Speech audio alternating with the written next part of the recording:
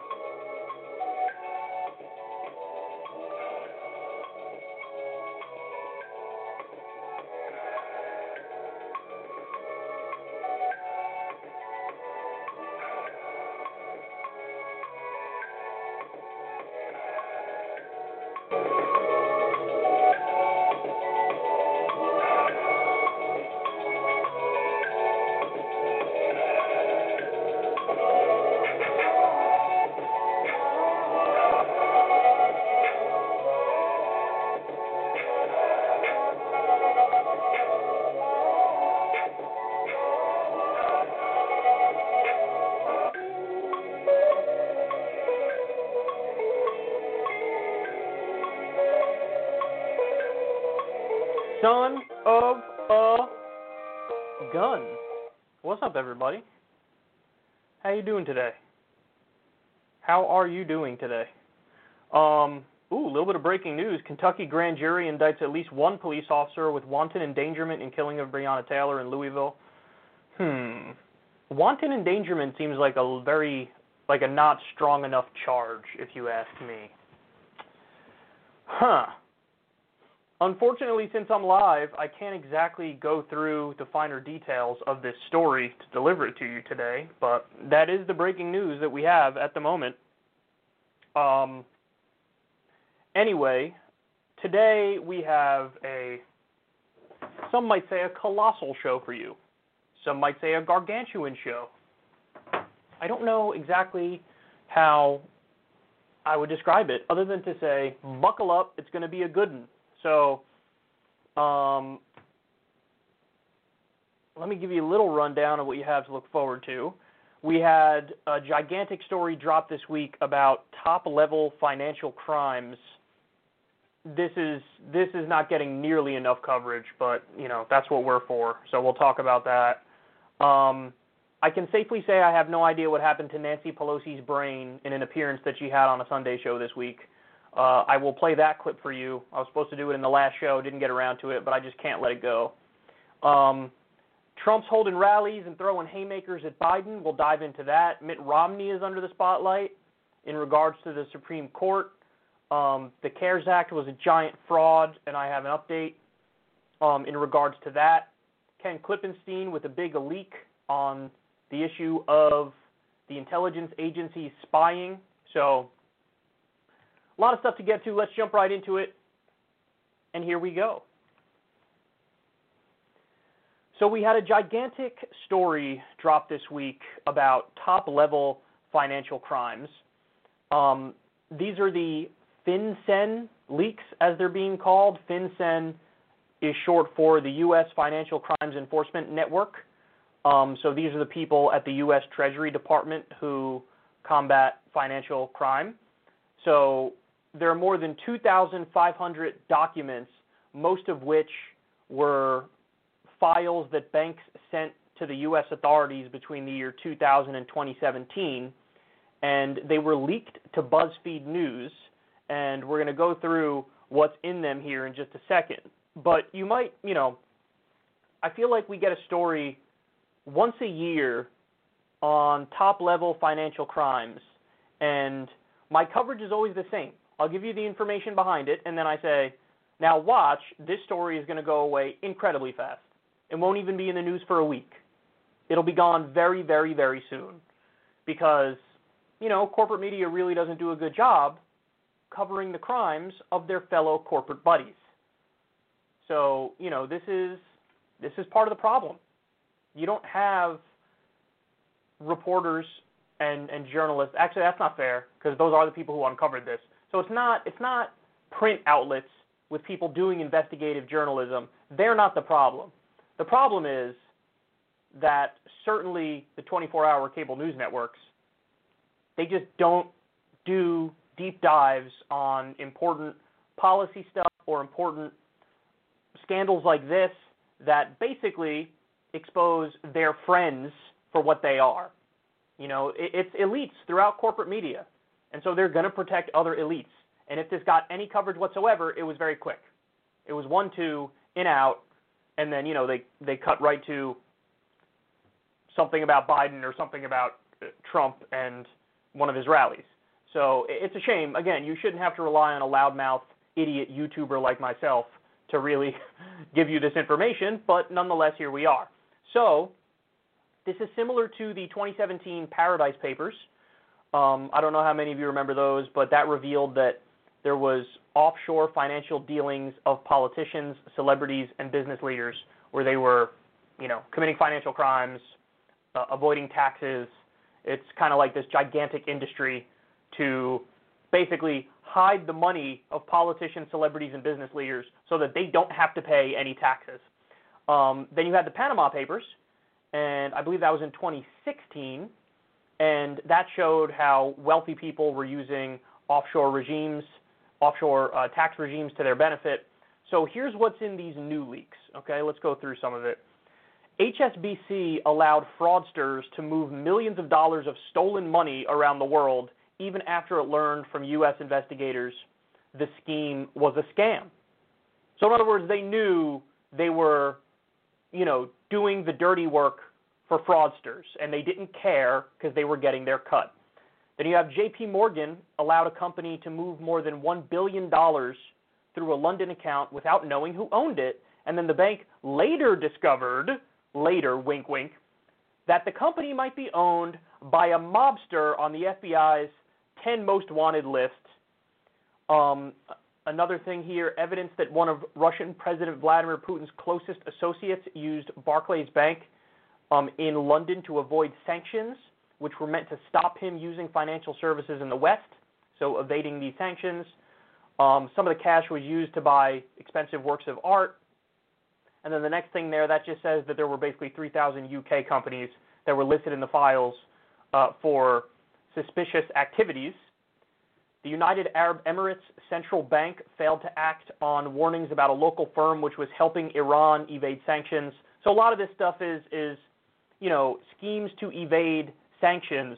But really, in my opinion, the biggest one is that last one right there. Probably the first one, or I should say the first two, and then the last bullet point here, where it says, Deutsche Bank moved money launderers' dirty money for organized crime, terrorists, and drug traffickers. Let me repeat that. Deutsche Bank moved money launderers' dirty money for organized crime, terrorists, and drug traffickers. Now, all told, how much is there in illegal transactions that we know for sure?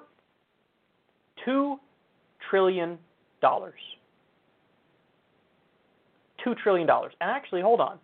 Did I mess that up? Because it might actually be more than that. Hold on one second.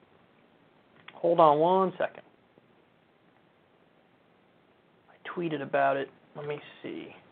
Is it 2 trillion or 7 trillion?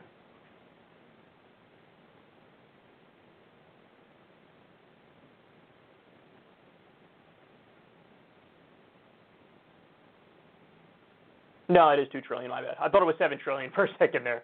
Okay, so $1 trillion. So in other words, it's standard operating procedure to work with criminal syndicates all around the world. They know they're doing it. And they don't care because they know effectively they're above the law. And what's taught them that? History. I mean, we saw exactly what happened in the 2008 subprime mortgage crisis and the Great Recession. We know exactly what happened. You had the government basically rewarding the same companies that went belly up by giving them taxpayer bailouts, and then these companies turned around and paid bonuses to the same CEOs who bankrupted their respective companies. So how can that happen? Because of corruption. Because when you have these big financial institutions paying money to the politicians look out for them. It's I scratch your back, you scratch mine. That's the way that it works. So they know there's going to be no accountability. I mean, Goldman Sachs had fraud as a business model, and all they had to do was pay a fine. And at the end of the day, if you do the math on the numbers, you find that it was actually net profitable for them to do fraud. So you know what? They're going to keep doing fraud. So if we don't have policing of the white-collar criminals, well, then the white-collar criminals are going to keep committing crimes. And now we have a situation where we learn in no uncertain terms, yes, the big banks are working with terrorists. They're working with, drug cartels. I mean, not for nothing, there were some stories going back years ago now where you had HSBC laundering al-Qaeda money as well. So this is just continuing, and we just have more details and more information on it. Now, let me ask you a question. Do you think anybody's going to go to jail for any of this stuff? No. No. Nobody's going to go to jail for any of this stuff, because if you're politically connected and you wear a suit and tie and you're a white guy, you're going to get away with the crimes. And, all of the devastation of the state and the boot-crushing, soul-crushing power, the boot of the state will be on your neck if you're somebody who robs a convenience store, for example. That's the crime that gets focused on.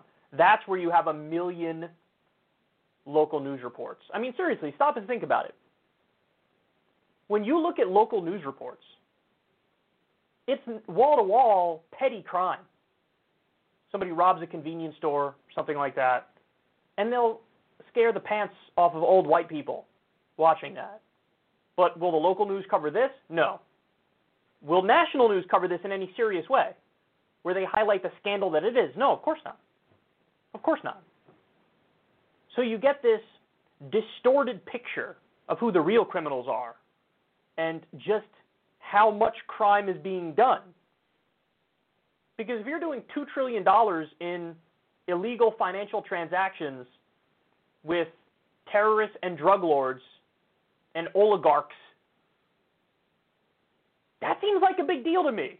That seems like people should probably go to prison. That seems like, at least in some ways, you have the biggest banks and these financial institutions are somewhat responsible for the crimes of the drug cartels and of the terrorists. If they didn't have the money that they had, if they didn't have access to that money, then they probably wouldn't be able to do a lot of the things that they get away with. So they could have nipped it in the bud. They could have just not worked with them. But they know they'll get away with it, and they know they'll make money if they do. So they think, why not? Why not? It's a tough pill to swallow when people realize that the government is packed full of criminals, and the people who have supposedly made it to the top tier of this hierarchy we've set up in this meritocracy, many of them are also criminals. They didn't just work harder. They're not just better than you. No, a lot of them, it's nepotism, it's corruption. It's who's the most shameless and can get away with the most stuff. And now we're, literally at a position where big banks are moving dirty money for organized crime, terrorists, drug traffickers, and they know there's going to be no accountability. So just a stark reminder of who's really in charge in society, who's really running stuff.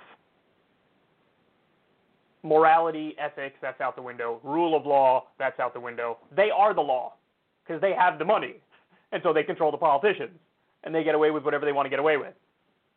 And, you know, us regular folks are out here working and paying our taxes like suckers.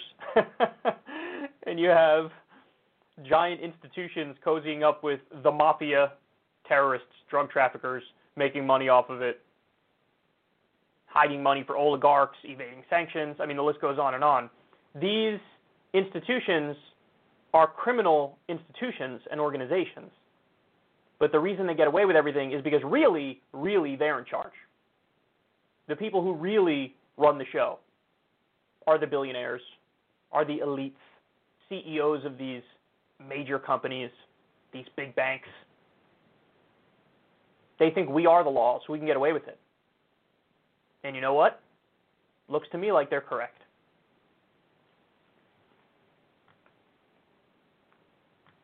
Okay, next.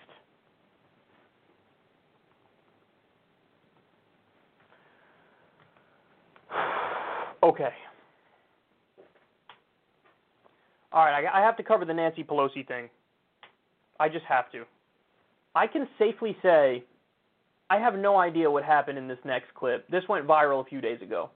Nancy Pelosi was doing one of the Sunday morning shows, and look at this awkward moment.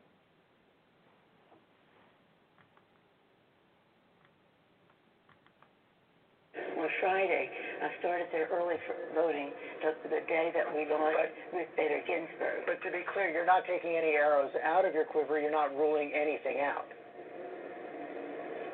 Good morning. Sunday morning. We have a responsibility. We take an oath to protect and defend the Constitution of the United States.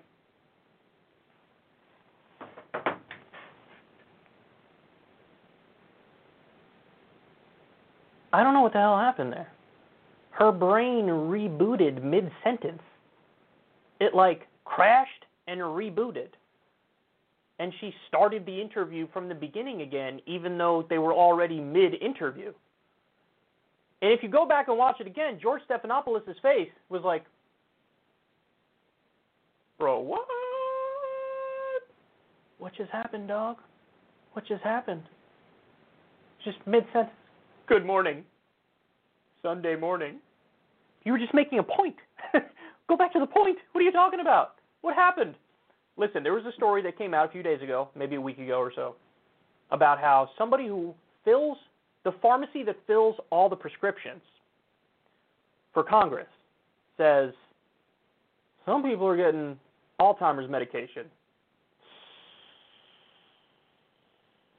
Now, let me be clear. Do I have any idea if Nancy Pelosi is one of those people? No, I don't.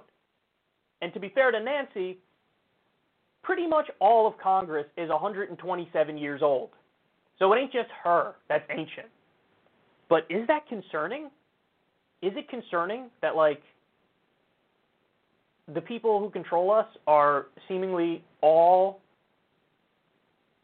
in cognitive decline? I mean, look at Trump. Trump's a mess. That's clear. He has his moments where he can't even, like, pronounce basic words, and you're like, what? Apart from the fact that even if he is cognitively there, he's not doing well. Like, his ideology is messed up and wrong and terrible. Biden, I don't even need to get into Biden. We all know what's going on there. I mean, it's tough to watch sometimes. The only time he seems with it and together is when I'm convinced he's on something. He's given some sort of pill. And I got Nancy Pelosi rebooting mid-sentence. I've seen her at other times kind of struggle to get through stuff, but I honestly, in her case, I just assumed it was a little bit more of like a stutter or something.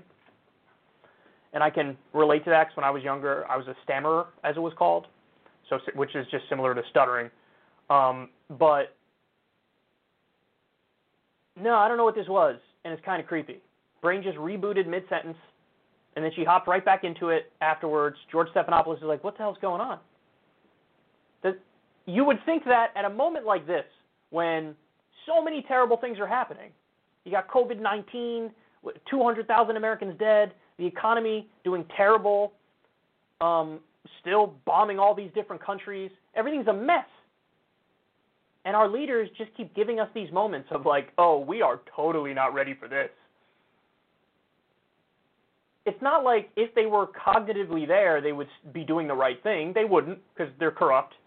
But at least you would feel like, to some extent, there's adults in charge. This doesn't feel like there are adults in charge.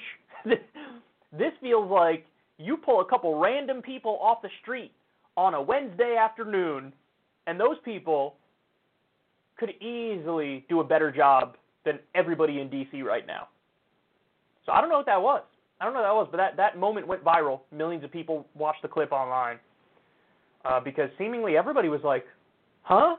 What happened? I'd love an explanation. Like, I'd love to know.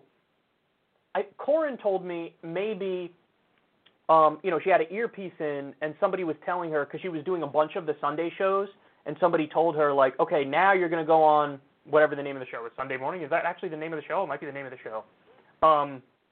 So somebody said in the earpiece, like, this is the show you're on.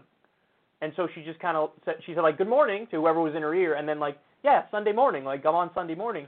But I don't know, it seemed a little too disconnected for that to be the explanation to me, because she was already mid-interview. And so if you have the cognitive wherewithal, you would be like, okay, somebody's in my ear. Almost like, let me ignore it, tune that out, and keep going with my point. But she just rebooted. I don't know what happened, but I hope that doesn't happen again. And, at the very least, I hope that the brains of the people who run society, I hope they function okay. Apparently, that's a lot to ask for.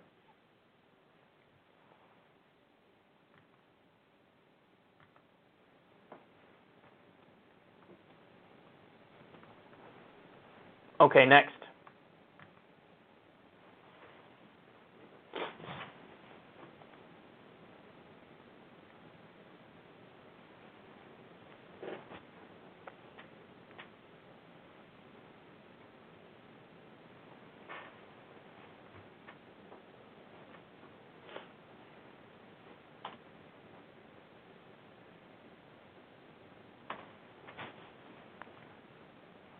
I don't want to overstate it, and I don't want to be hyperbolic here, but I sincerely believe that this story is a story that could win Joe Biden the election and spell total annihilation for Trump, pumped out there. And if this becomes a centerpiece of every Democratic argument from now until Election Day. So take a look. You have Don Moynihan tweeted the following. This is on the right. The USPS had a plan to send 5 reusable face masks to every household in early April, even had a press release ready. The White House blocked the plan. Quote, there was concern that households receiving masks might create concern or panic. Whoa. And you can see, look, he's got, whoever his sources are, he has exactly what he says here. The press release that the United States Postal Service was going to send out. And it says here, I'll just read the top part for you. U.S. Postal Service to deliver face coverings to every American household. Historic delivery of 650 million face coverings is in partnership with the White House Coronavirus Task Force, the Department of Health and Human Services, and a consortium of textile manufacturers. So, all right, listen, let's all wrap our mind around this, because this is huge. So the reaction from people inside the government, the day-to-day workers, the reaction from those people when they saw what was unfolding with COVID, everything kicked into gear. And the adults behind the scenes were like, okay, there's a pandemic, it's a virus, we know how viruses spread, for sure face masks will help, so let's get our rear in gear here and let's get plans in motion to get reusable face masks for everybody and deliver them. This is what was going on behind the scenes, almost kind of proving if you have competent leadership in government, they can get things done, and they can really help, and they can do a good job. And then the Trump administration, even though in this press release, they're giving credit to the White House. They're saying, yeah, in partnership with the White House, see what we're doing?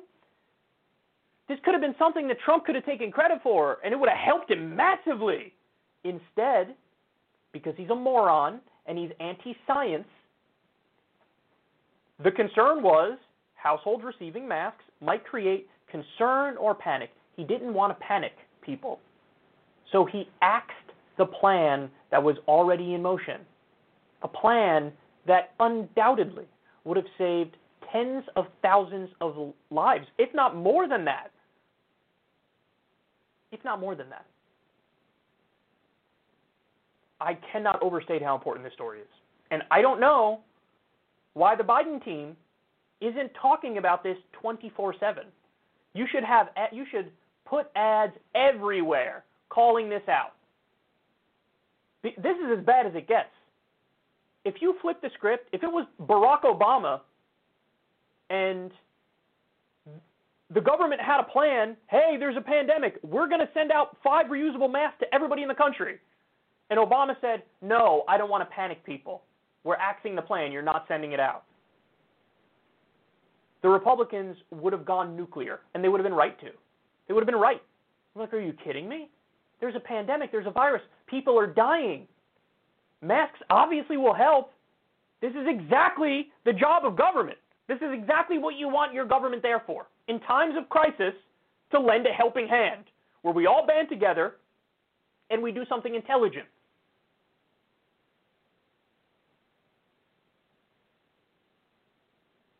Unbelievable. Absolutely unbelievable. All they had to do was not get in the way. That's it. That's it. All they had to do was not get in the way. The government was doing what the government does. It turns out when you have experts at Health and Human Services, for example, the people who've been there from administration to administration and actually do the day-to-day, the hard work, dot the I's, cross the T's, do everything Health and Human Services does. When you have these people there, they see what's going on and they're reacting and they're doing the right thing. But now the politicians got in the way. The anti-science administration got in the way. Said, no, I don't want to create a panic. Because God forbid you create a panic, the market might go down a little bit. It might hurt his re-election chances. I mean, this was the thinking. The thinking was me, me, me, me, me. My election, the stock market. He didn't like the optics of it. It'll scare people if I start sending them masks. You know what will scare people more? 200,000 deaths from COVID. That's a little more scary. I mean, this is as bad as it gets, man. Because it's not... Because before you could argue, hey, the problem was they didn't leap into action. Now, no, it's that the government did leap into action and then they prevented things that would be the solution. That's even worse. That's even worse. If they're just not good at their job and the Trump administration just didn't know how to handle it, you could say, okay, it's ignorance, and ignorance is somewhat forgivable because at least it's not, like, malicious, and at least it's not, like, being dumb on purpose. But now we know, no, it was malicious, and it was dumb on purpose. And it was blocking something that definitely would have served as a solution. I've told you guys the story 1,000 times on this show, but look at what happened with Japan. Japan, early on, they did limited economic shutdowns, not nearly as much as many other countries, but a lot of things stayed open, and they just had universal masks, and only 1,000 people died in the first wave, about 1,000 people. Now, they've had a little bit of a reemergence, and so, they're addressing it like everybody else is, but we have 200,000 deaths. Universal masks works. I'm in New York, the epicenter of where COVID hit early on. Ever since we went to universal masks, our numbers have been superb here. He blocked universal masks. That's what this is. He blocked universal masks. A plan was ready to go. Trump blocked it. The administration blocked it because they cared more about the optics than the science. This is like the definition of bad leadership. That's what this is. And the media should talk about this nonstop. The Biden team should talk about this nonstop because this is really unforgivable. And I do think it's fair to say so many of the deaths from COVID, you can blame them on the administration. I know they try to, deflect and obfuscate and pawn it off to, China and this and that. It was preventable, and you got in the way of preventing deaths. That's what this is. We had a plan that would have worked and saved tens of thousands of lives at least. And they got in the way of it. Huge story. Not getting nearly enough attention. Not getting nearly enough attention. I don't know why everybody's not talking about this. I haven't seen too much talk about this. Now, maybe I'm too much in my own bubble and I missed it, but it's happening. But I'd cut 1,000 ads on this and run it all over Florida, all over Texas, Pennsylvania, Michigan. I'd run ads about this everywhere if I was the Biden team. And if I was the media, I wouldn't stop talking about this because this is honestly as big of a scandal as it gets. They had the solution. They were this close to doing the right thing. This close. This close. And then the Trump people step in and go, nope, we're not going to do the thing that would save lives. Stunning.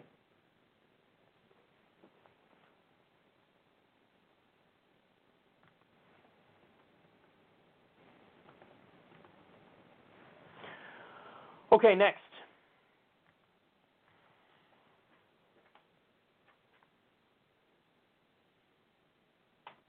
Here we go. So people were holding out and hoping that Mitt Romney would stand up to Trump when it comes to the Supreme Court. But he already burst that bubble. Take a look.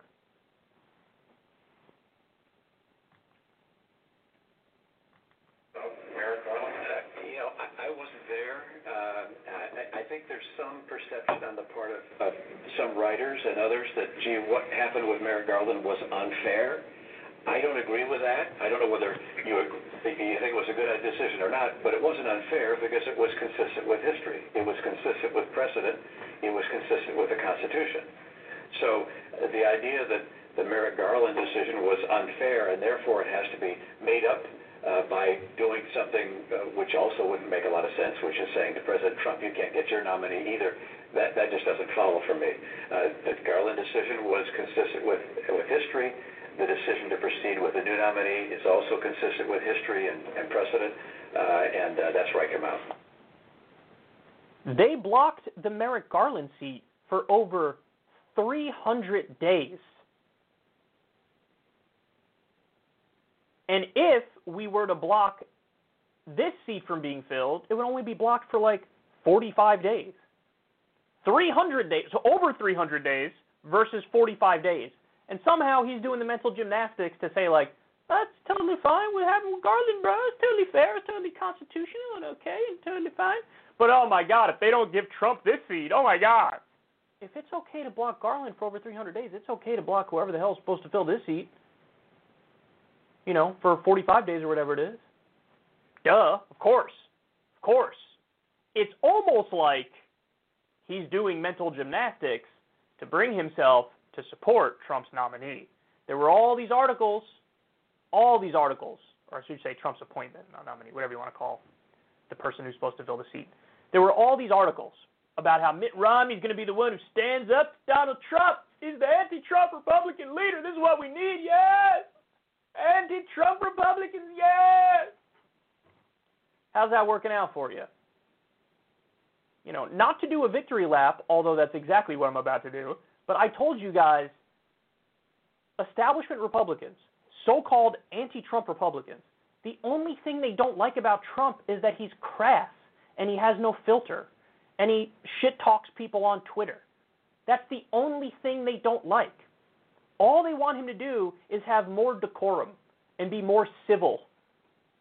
And then they're like, oh, this guy's perfect. This guy's awesome. They would love Trump as much as they loved Reagan, if not more, if Donald Trump would just reel it in with being a dick. That's it. That's it. He doesn't know how to do the bullshitting. He doesn't know how to put on the politician's veneer of like, yeah, it's me. I'm a serious person.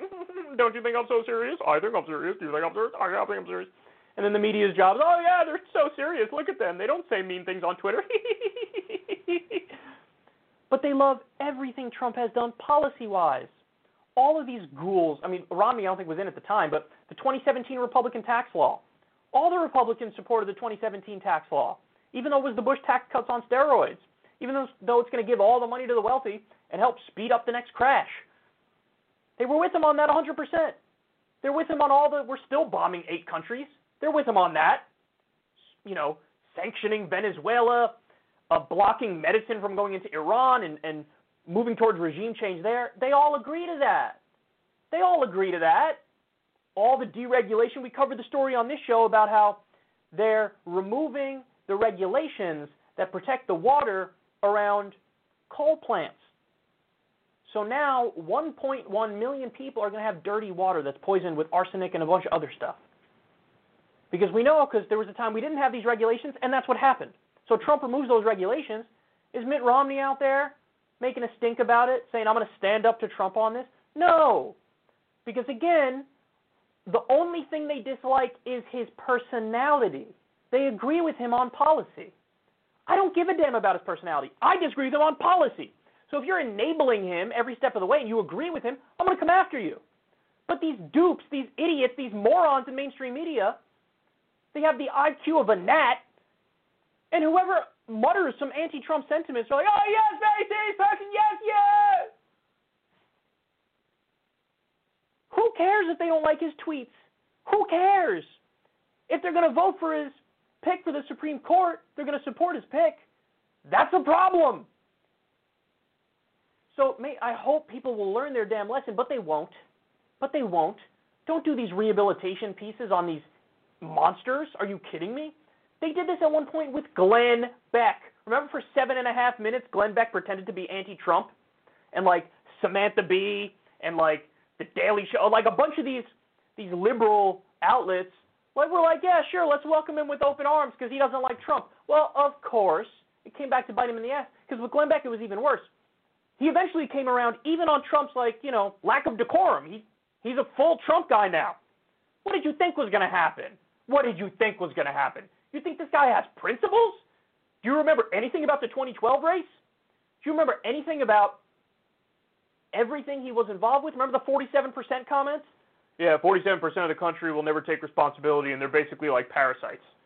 He's saying Democrats are takers, Republicans are makers, and I'm not a president for the 47%. Ew, yuck, gross. Like, this is who this guy is. He's Thurston Howell III in real life, and people were giving him credit. Their hopes were pinned on this guy. This guy. Well, he can't make it any more clear. Of course he's going to support. They supported Gorsuch. They supported Kavanaugh, the frat boy.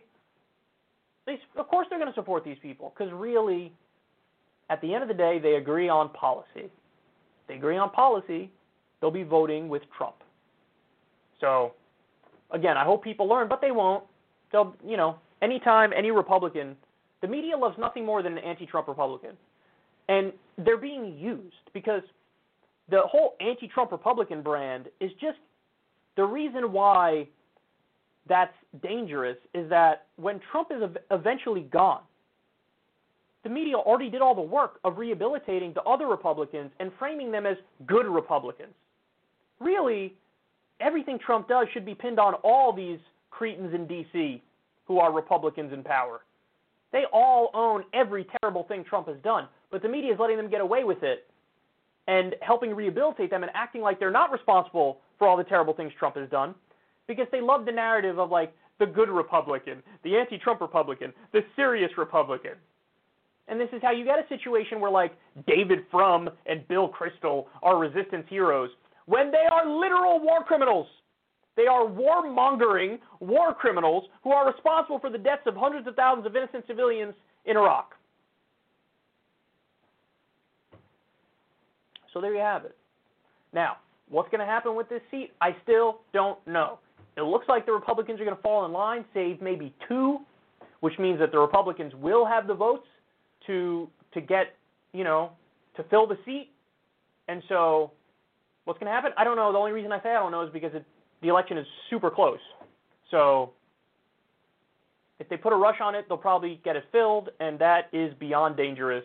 And at that point, if the Democrats don't come out in favor of packing the court, well then there will be no left-wing change ever. In other words, even if you get, let's say, Medicare for all passed, the Supreme Court will hear a case on it and just be like, yeah, it's unconstitutional, we're going to slap it all down. That's what's going to happen. If you have a solidly conservative court, they'll come up with some nonsense rationalization about how, the Constitution doesn't allow you to make sure people don't die from lack of health care. And it'll happen with every issue. Doesn't matter what every issue. They'll say, nope, that's unconstitutional. That's unconstitutional. You want to do anything positive ever? Unconstitutional. We don't allow it. The scariest thought of all is that maybe Democrats don't even really care if that happens. Why? Because in a world where the Supreme Court gets the final say on everything and strikes down all positive change, the Democrats can do a lot of fundraising off that. The Democrats can pretend, can do the kabuki theater, can posture as if, we're the people who are the good people, and look at all the things the bad people are doing. I guess you have no choice but to support us. And they play the role of the perpetual loser who says, if you just give me a little more money, then we'll be able to stand up to them, then we'll be able to beat them. And they just play that role over and over and over and over and over. Terrifying thought, huh? Well, guess what? Pelosi, Tim Kaine, a bunch of these people have already indicated, Chris Coons, they've already indicated, we're not going to, they could have, for example, done the Republican trick. You know what the Republican trick is? Government shutdown. They needed to pass a continuing resolution to fund the government, to keep it going.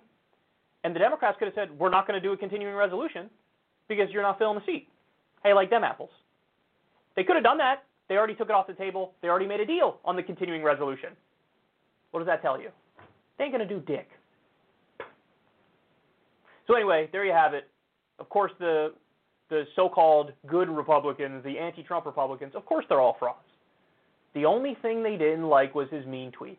Everything else they love, which is why they're part of the problem.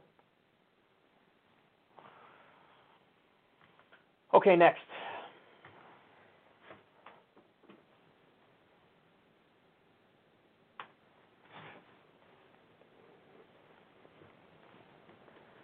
So Joe Biden had a moment on the campaign trail that's probably going to leave young people and Bernie people with a bad taste in their mouth. So if I could ask you, sir, even if you could address our camera directly, talk to the voters that are worried about socialism and you raising taxes. First of all, I guarantee, I promise, I've never broken my word. Anyone making less than $400,000 will not see one single penny in their tax raise. Number two, I beat the socialists. That's how I got elected. That's how I got the nomination. Do I look like a socialist? Look at my career, my whole career. Well, one thing's for sure. That's accurate. He's certainly not a socialist. You look at his career, it's just a litany of reaching across the aisle and working with Republicans. And the problem is, and this is why the left is not hot on Biden, it's working with them on their priorities. This is what his governing record shows. This is the guy who couldn't wait to make a deal to cut Social Security and Medicare. That's who Joe Biden is. He's given speeches bragging about how he wants to make a deal and cut Social Security. This was a big issue during the primary. So he's right about that. He's right. He supported the Patriot Act. He supported the Iraq War. He supported a lot of the outsourcing deals. That's the problem. That's the problem. And he's highlighting his record in an attempt to tell people, let's get serious. I'm not some far left person like the right is portraying me. He's correct. There's no doubt. He's empirically right. It is provable. It is verifiable. You go through his record with a fine-tooth comb. He's a corporatist. That's what he is. That's who he is, through and through. So he's correct. So I'm not knocking him for being factually wrong here. But here's the problem. Man, it is so easy. He takes the bait so quickly. And what I mean by that is, you're coming up on the election. The group that is most iffy on you, Joe, it's the base. That's the group that is most iffy on you. All of the suburbanites that you were trying to get, mission accomplished, dog. You got them. You got the suburbanites. You got the old people. This is what you've been fighting for, and you got them. So now we're coming up on the election. The people who are most skeptical of Joe, it's the left. It's young people. And this question, his answer to the question is tailor-made to further piss that group off. So the exact group that he should be shoring up and catering to is the exact group he's shitting on. I beat the socialist. Flip it. I beat him. I beat the guy. I'm not that. So what would be an acceptable answer? What would be something that, if Joe said it, we would actually I would be covering the segment and giving him credit. If Joe, for example, argued, hey, listen, you guys call Bernie a socialist. You guys call me a socialist. I know Bernie Sanders. Bernie Sanders is a great man. He's a social democrat. You know what that is? There's social democracies all around the world. There are other developed countries are social democracies. And guess what? They have better healthcare systems than us. They have better education systems than us. People get more paid vacation time by law. Doesn't that sound nice? Doesn't it sound nice, paid vacation time by law? So they want to try to smear me with labels, but I know who I am, and I know who Bernie is. And Bernie's my friend, and Bernie wants what's good for the American people. And you know what? I'm going to fight for what's good for the American people too. If he answered like that, if he defended his friend, then I'd be giving him credit. But no, he took the bait. I mean, it's like, hey, isn't Bernie Sanders really bad? Oh, yeah, Bernie's bad. I beat that guy. I beat him. I'm not with him. That's the problem, Joe. The problem is you're not with him, and this is why young people are like, I told you. He will not rest until everybody who votes for him who's young and on the left is doing it with tears. He can't. He loves to remind you how much he doesn't agree with you. He loves to remind you of that. It's really devastating, man. It really is. It's terrible. I hate it. Now, the other point I wanted to address was he said, oh, nobody who makes, what was it, less than $400,000 or less is going to see a penny increase in their taxes. I told you, the Democrats keep upping that number. It started with 100,000, then it went to like 150, then it went to 250, and now he upped it all the way to 400,000. Listen, I get it. You know, I've argued that I've never seen a working class tax cut that I didn't like. But, yeah, the line should be more like 100,000 or 200,000. Like, 400,000, it's not the number of Americans who make $400,000 or more, it's not that many.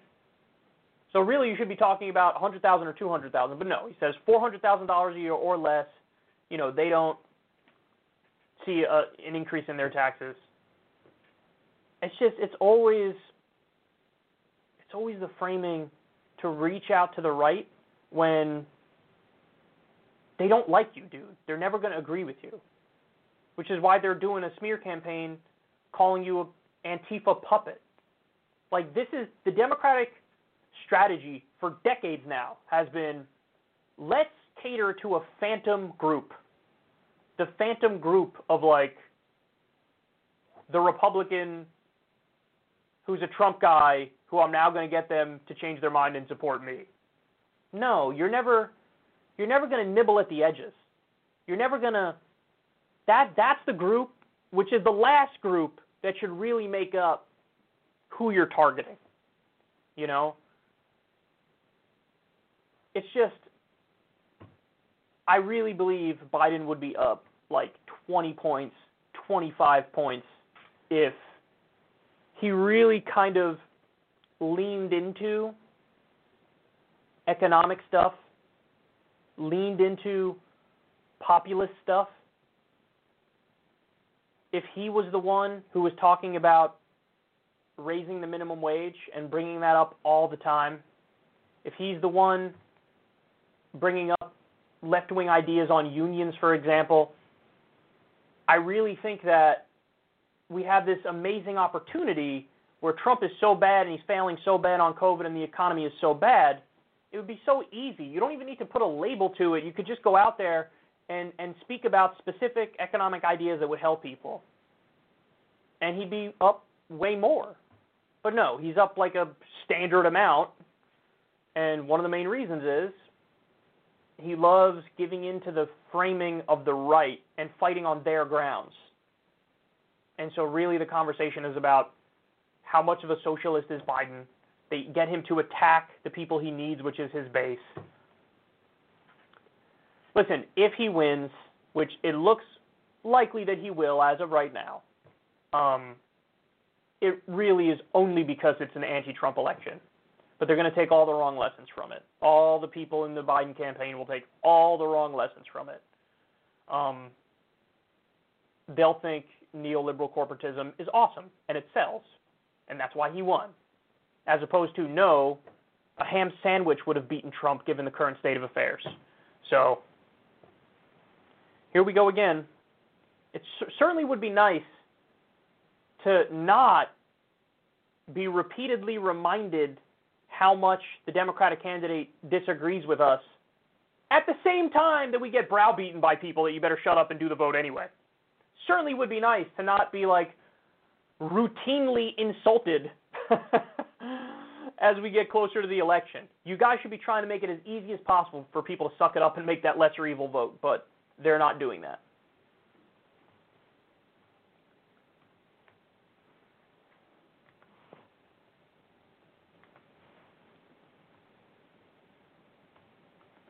All right, next.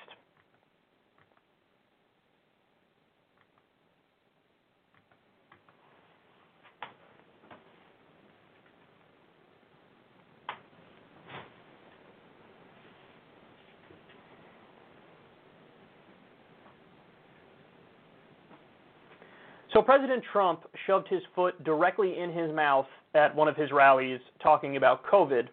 Watch. Sleepy Joe Biden and his group of incompetents to delay the vaccine, shut down the country. He actually suggested that he would shut down the country. We now know the disease. We didn't know it. Now we know it. It affects elderly people with heart problems and other problems. If they have other problems, that's what it really affects. That's it. You know, in some states, thousands of people, nobody young, below the age of 18, like nobody. They have a strong immune system. Who knows? You take your hat off to the young because they have a hell of an immune system. But it affects virtually nobody. It's an amazing thing. By the way, open your schools. Everybody open your schools.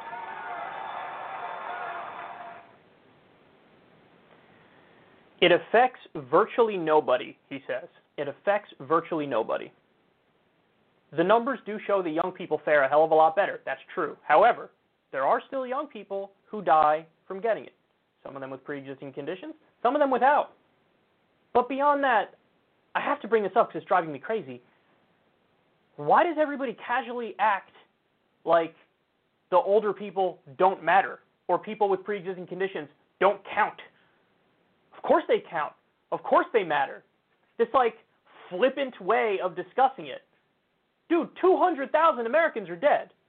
200,000 Americans are dead. And he says it affects virtually nobody. So in some ways, he's arguing, hey, the really old people, the people with pre-existing conditions, maybe obese people, do they really count? Do they really count? Maybe they should have been in better shape. I mean, that's the vibe I'm getting from what he's saying here. Is that like, well, you know, the undesirables are the ones who are really dying from this thing. I mean, that really is quite an admission. Virtually nobody. I mean, virtually nobody. I mean, the young have a good immune system, so, you know, they're good. But virtually nobody's being affected by this. So the 200,000, virtually nobody, I really hope Biden and the Democrats are cutting ads with that exact part. I really do hope so. Because that, I mean, that's unforgivable. Like, this is your number one job. By the way, right now the election looks like it will be a referendum on COVID. Because that's what all the polls are showing, that's like the main issue. And he's handling it terribly. Because he can't even pretend to be serious for an extended period of time. After a while, it just falls apart, and he ends up saying what he really believes, which is like, get over it, you know? Virtually nobody's being affected. Young people are fine. Like, he's going after Biden for contemplating more potential shutdowns. I mean, that's not, like, you think that's crazy. It's not crazy when you have 200,000 Americans dead.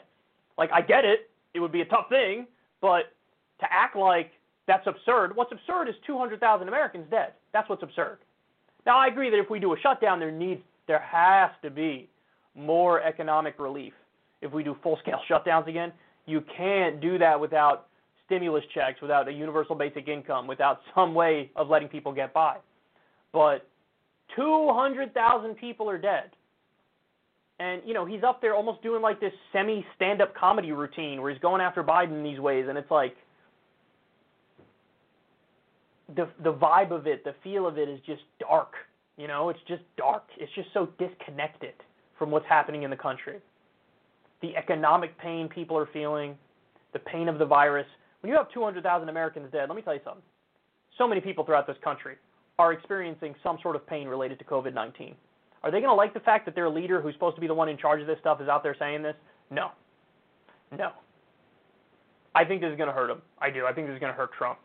Because he's already viewed as not taking COVID seriously, and it's the number one issue. And then you go out there and say something like this, downplaying the virus. This is the last person in the country who I would want to downplay the virus. Like, your job is supposed to be to keep us safe as well. He's going to fearmonger about, like, rioting and looting. Oh, my God, they're coming for you in suburbia. How many people are dead as a result of rioting and looting? How many people are dead? Seriously. Is it anywhere near 200,000? Imagine 200,000 people died because of rioting and looting. He would never shut up about it. It'd be the biggest story ever. It's like, we're in a civil war. That's what we're in. We're in a civil war. That's what he would say. But when it's a virus, they're old. They're old. What are you going to do? They might have maybe had pre-existing conditions. As if you could just disregard them and dismiss them. They don't really count. That's virtually nobody. No, it counts. It counts. We all know somebody and love somebody, or maybe you yourself have the pre-existing conditions, or you yourself are older. To just be flippant and glib and disregard it. It's just, everything is just so, I don't even know the word for it. Like, when he goes up there and does these rallies and talks, it's just like, it's so narcissistic and selfish and misleading and crafted in a way where he tries to control the entire narrative. But there are some things where you just can't override reality with bravado and with showmanship. And he tries to, but you can't do it when it's something as serious as this. I mean, to imagine 200,000 Americans are dead. If I told you 3 years ago, it's going to be a pandemic, 200,000 Americans are going to die from it, and then Numbnuts is going to do a rally where he says virtually nobody died from this. You'd be like, no, that's too crazy, that's too much like a movie, that's too insane. But here we are. Here we are. Cut those ads. Do it now. Because everybody should know what he really thinks about what's going on. And lest you think, oh, this is just something he says, but in reality he's taken the virus very seriously behind closed doors, we just covered the story about how the Postal Service was going to mail 5 reusable masks to every American. And Trump axed it and said, I don't want to panic people, so we're going to say no masks for people. Yeah, that's who this guy is. He's poo-pooing the virus publicly, but behind the scenes he's like, I will defeat this virus for the American people who I love. No, he's poo-pooing it publicly. He's poo-pooing it privately. He doesn't care. He doesn't care. Do you understand that? He cares about getting reelected. And in his mind, he thinks, oh, I'll get reelected if I downplay the virus. So I'm going to downplay it. Virtually nobody. The 200,000 people, virtually nobody. Virtually nobody. This son of a bitch. 200,000 Americans dead. Over 60 9/11s. That's what that is. Half the U.S. casualties of World War II. Over 40 Iraq wars or war on terrors from the American perspective in terms of U.S. soldier death. Virtually nobody. Let that sink in. Take a break. When we come back, Trump is starting to throw some haymakers at Biden in the rallies. Stay right there. We'll dive into that and much, much more.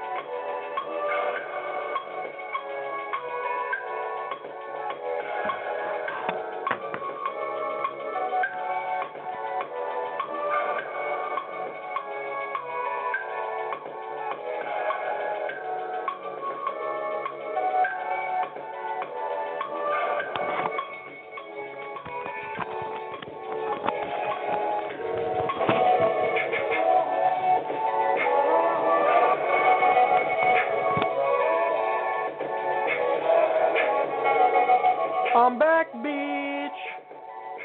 Okay. Let's continue. I got more Trump stuff. All right, here we go. President Trump is starting to throw some haymakers at Biden in his rallies. Take a look.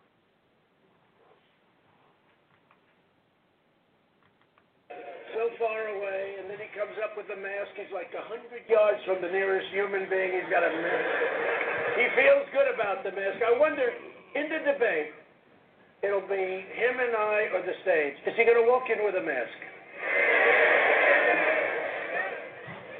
I'll be honest. He feels good about the mask, and that's okay. You know what? Whatever makes you feel good, he feels good. I mean, honestly, what the hell did he spend all that money on the plastic surgery if he's going to cover it up with a mask? Seriously, the whole thing.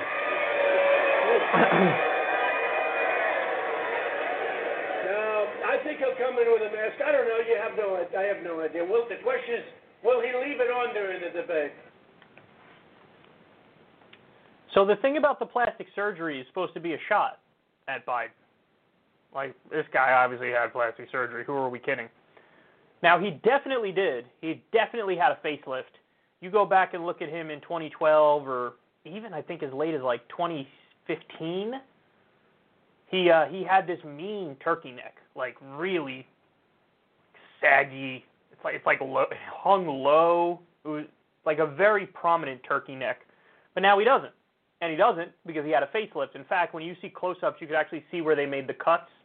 Like, it looks like it was a facelift, and I read an article that was describing how it wasn't well done. He didn't go to like a really good plastic surgeon who could kind of hide it in some ways. You could see the scarring from where they made the incisions and whatnot. But I'm going to defend Biden on the plastic surgery. I think he looks better. I think he looks better than he did before the plastic surgery, for sure. I think it kind of worked.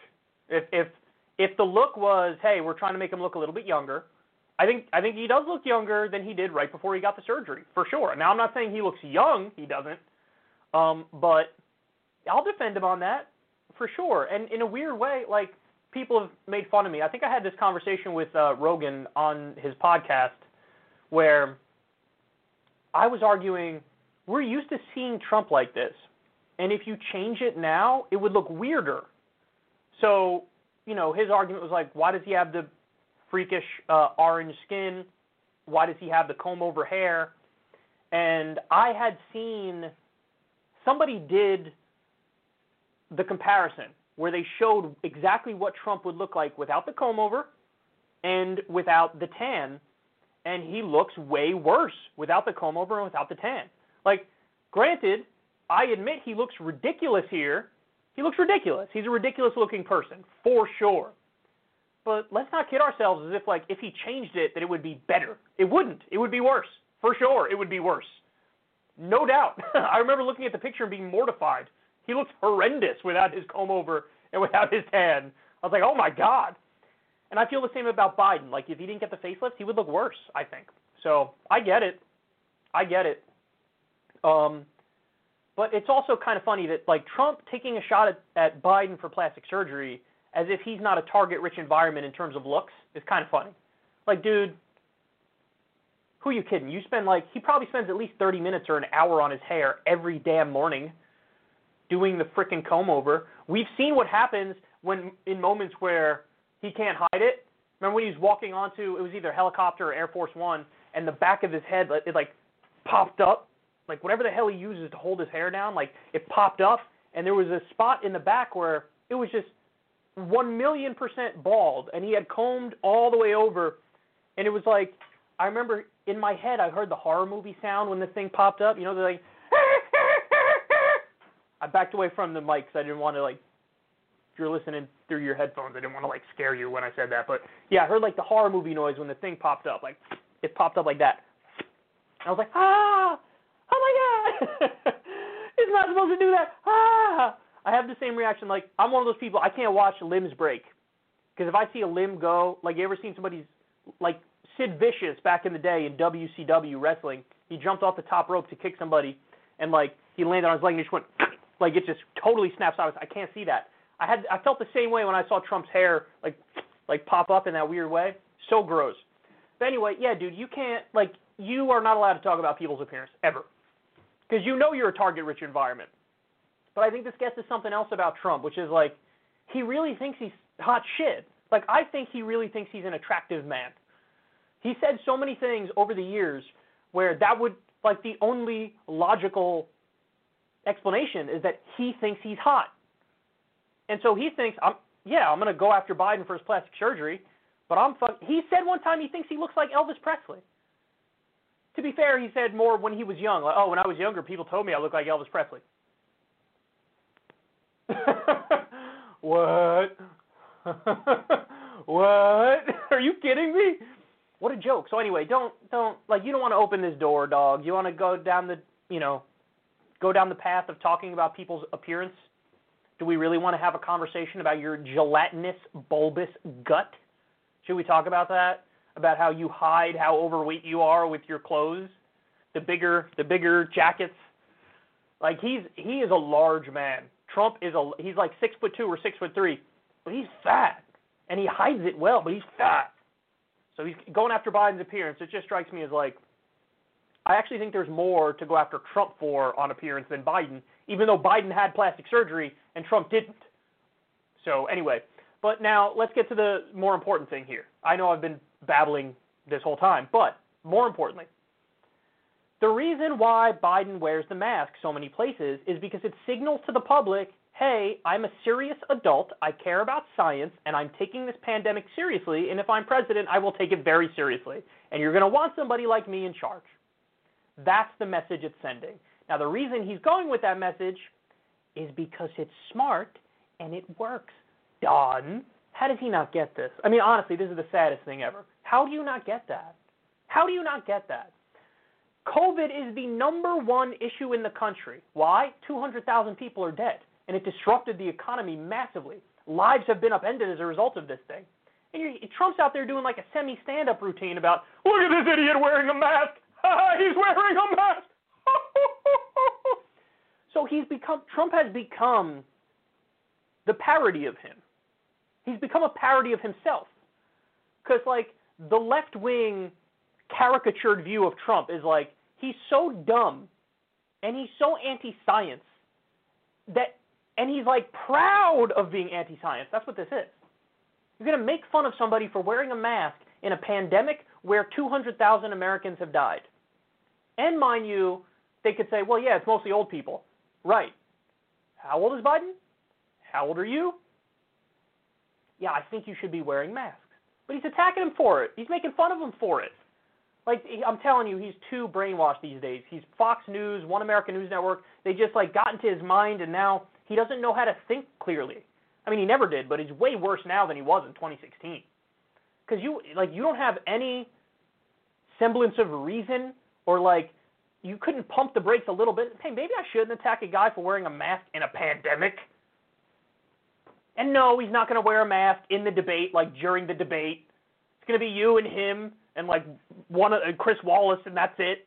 Of course, he's not going to. But it's all. I'm telling you, Trump goes out there. He does like a semi-stand-up routine. Now that works when the material doesn't make Trump look really terrible. And I feel like this actually does make Trump look terrible because the #1 issue in the country is COVID. People say they don't think Trump is taking it seriously, and then Trump goes out there and proves with every word he speaks that he's not taking it seriously. And Biden has been signaling, I'm going to take it seriously. So, he's almost like he's casually dancing on a minefield. That's what Trump is doing here. Now, again, I think he's talented in terms of how he does the rallies and in terms of the fact that he's a decent speaker and that he has kind of like a stand-up comedian's cadence in a way where, like, he gets the laugh breaks and he gets the applause breaks and, like, he knows how to work a crowd for sure. But, I mean, really, dog, masks in a pandemic, like, that's going to be the subject matter. His plastic surgery and masks in a pandemic, you're going to come out against that and, like, poke fun at him. It's too, he's dating himself. It's too in that right-wing bubble. This is not going to land. And, I think he's in trouble. I think he's in serious trouble. I think the polls are showing that these days. His terrible strategy is showing that these days. When 200,000 Americans are dead and you're making fun of Biden for wearing a mask in a pandemic, you don't come across as like the cool outsider. You come across as like a total moron. Okay, next. Let me have a bite of pineapple, bitch.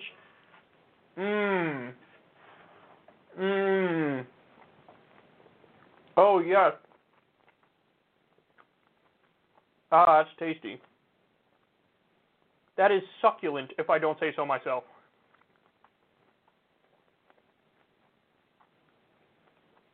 Okay.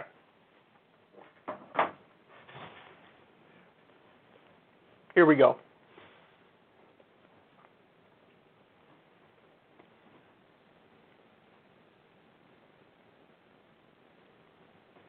Oh, I got to change the graphic. My bad. I'm such a rookie. I've been doing this forever, and I'm still such a rookie. Here we go. When the CARES Act passed, there were very few voices calling it what it is, which was a giant, corrupt, corporate giveaway. It was a big heist. It was Naomi Klein's shock doctrine happening in real time. It was all these wealthy people and corporations going, let's use this pandemic to rob people blind, to loot the treasury. That's what it is. Well, now in the aftermath, it's become clear how terrible it is. The more we learn about what these funds went to. Here's another example of it right here. The Pentagon redirected most of its $1 billion in pandemic funding to defense contractors who exchanged the money for jet engine parts, body armor, dress uniforms, and other military needs, the Washington Post reported on Thursday. The CARES Act, passed by Congress in March, granted the Department of Defense $1 billion to both prevent and get ready to respond to the coronavirus, but the Post reported that in the weeks that followed, hundreds of millions of the taxpayer money was instead utilized to obtain military supplies. This was a change from the intent of Congress, the Post noted. Meanwhile, U.S. health officials are still requesting funding for pandemic response, including $6 billion for states to make vaccines available when they are developed and to address a shortage in N95 masks for hospitals. The Pentagon has also requested that $11 billion be provided to a potential new stimulus bill being debated by Congress. So, we're still short on N95 masks. We're still short on funding for Health and Human Services. We're short on funding for distribution of a potential vaccine when it's done. There's a lot of stuff that needs money that doesn't have it. The Pentagon got $1 billion in pandemic funding, and it went right to the defense contractors.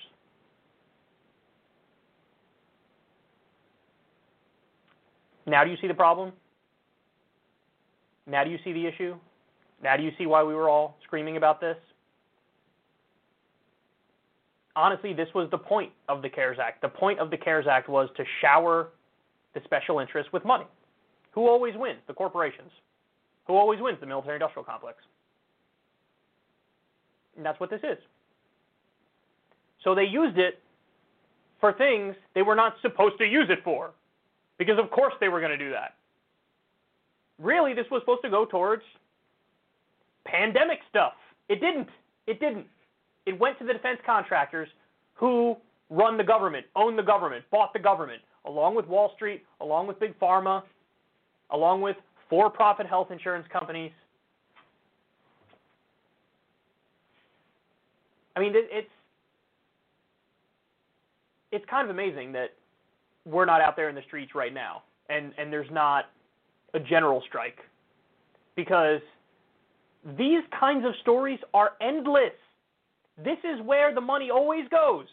It always ends up going to Wall Street or going to the military-industrial complex. Always. And then they tell you, oh my God, we can't do Medicare for all. Oh my God, we can't do free college.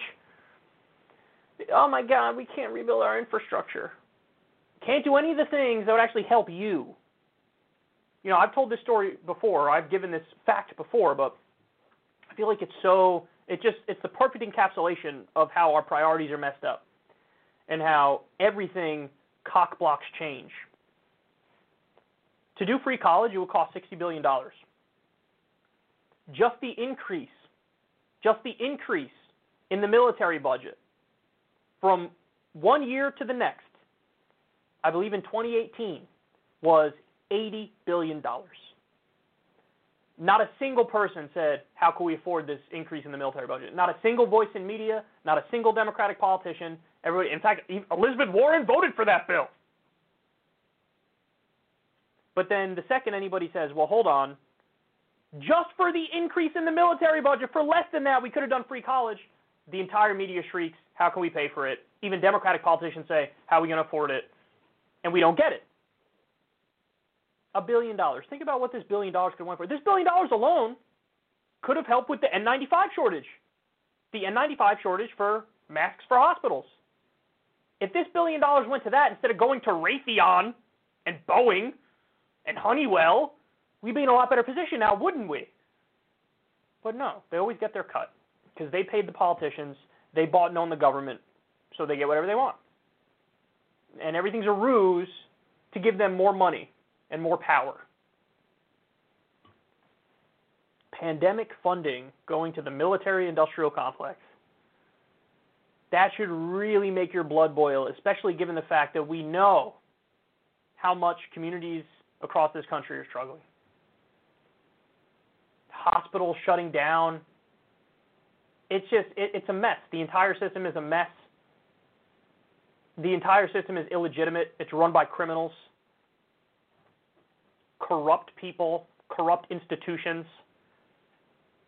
And again, nobody's really going to talk about this. This isn't going to get a lot of coverage on CNN or MSNBC or Fox News. This will just be overlooked. I think the thing that's so scary is how numb we are to it all, always. Like, it's gotten to the point where there's so much stuff nonstop that it's almost like the default reaction is, and that we can't let that be our reaction because then they win. Because then we'll never work up the energy to fight back sufficiently. But, I mean, needless to say, we need general strikes. That's what we need. They will not stop doing stuff like this because this is the whole point of the government now, is to shovel money to their elite special interest friends as the rest of the country burns.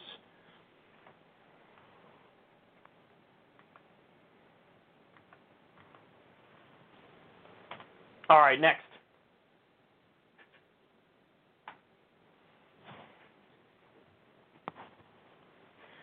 I found this one particularly funny because the Fox News doctor appears to be stealing my bit.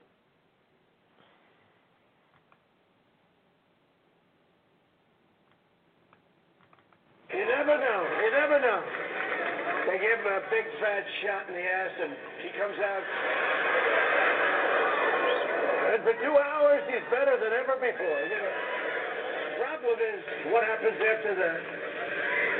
Now, we're going to ask for a drug test. We are. I'd like to have a drug test. Both of us. I'll take it. He'll take it. So now President Trump says, we should have drug testing before debates.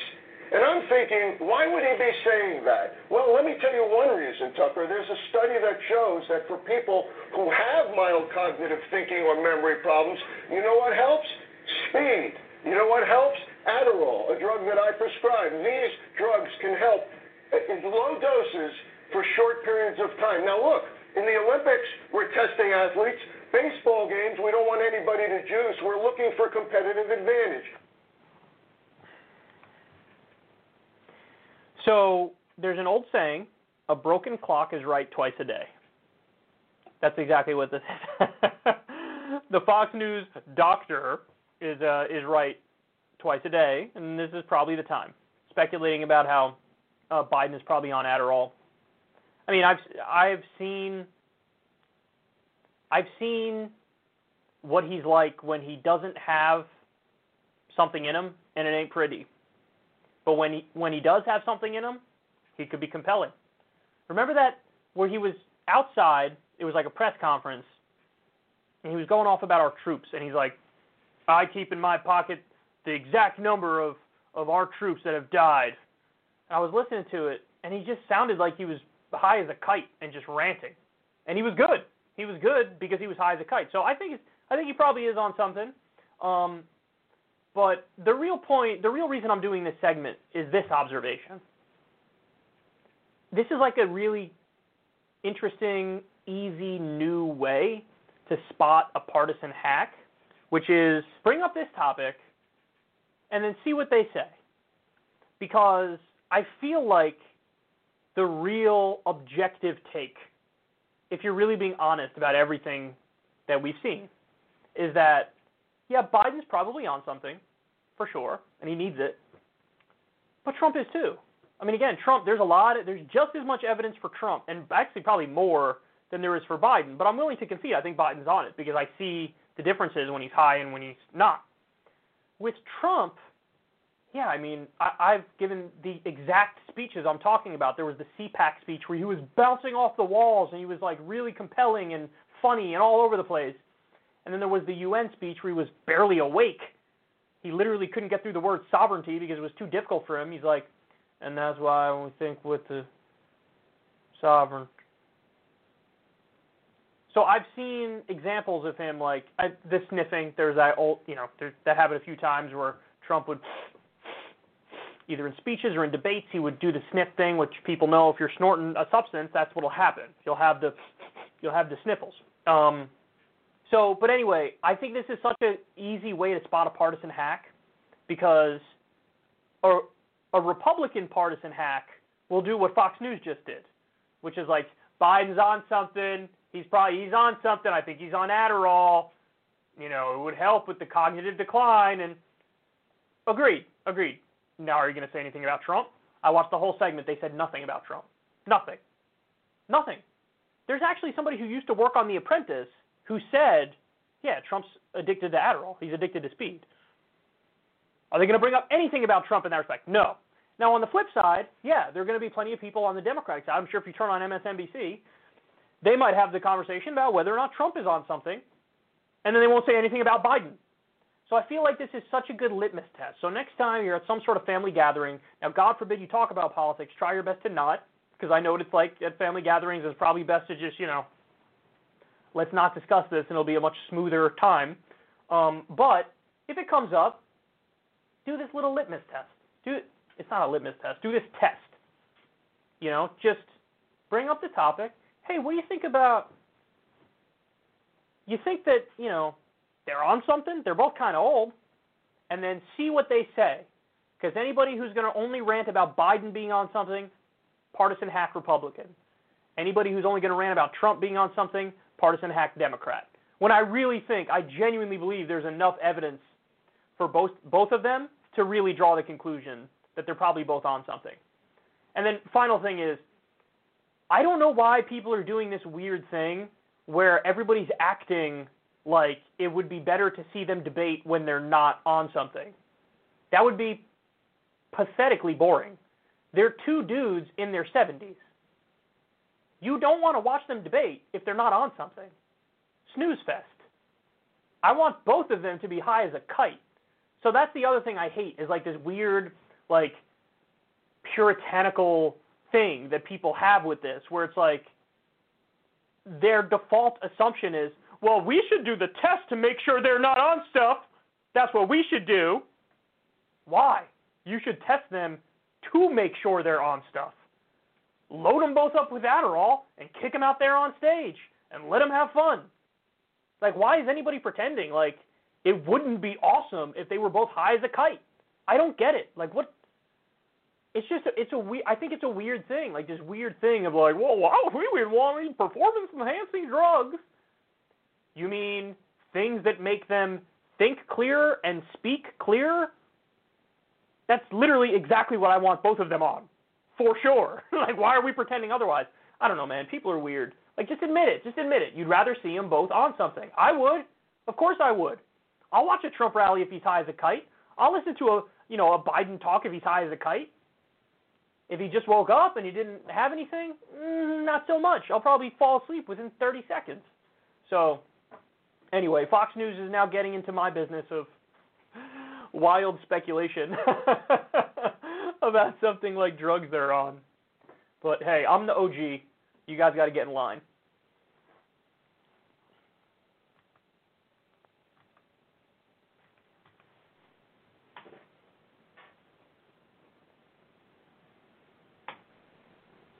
All right, next.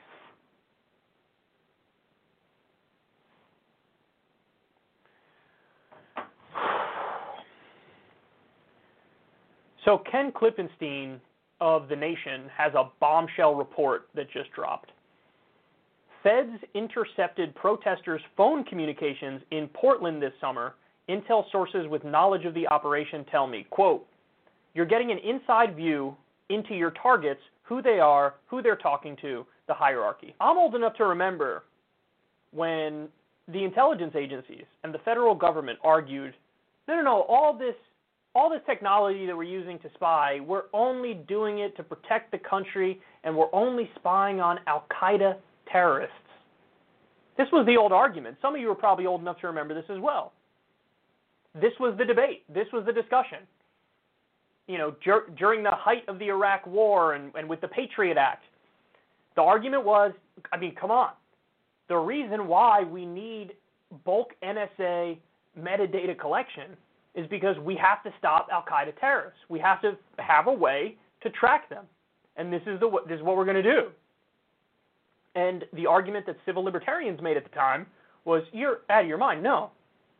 You think they're only going to use it for this?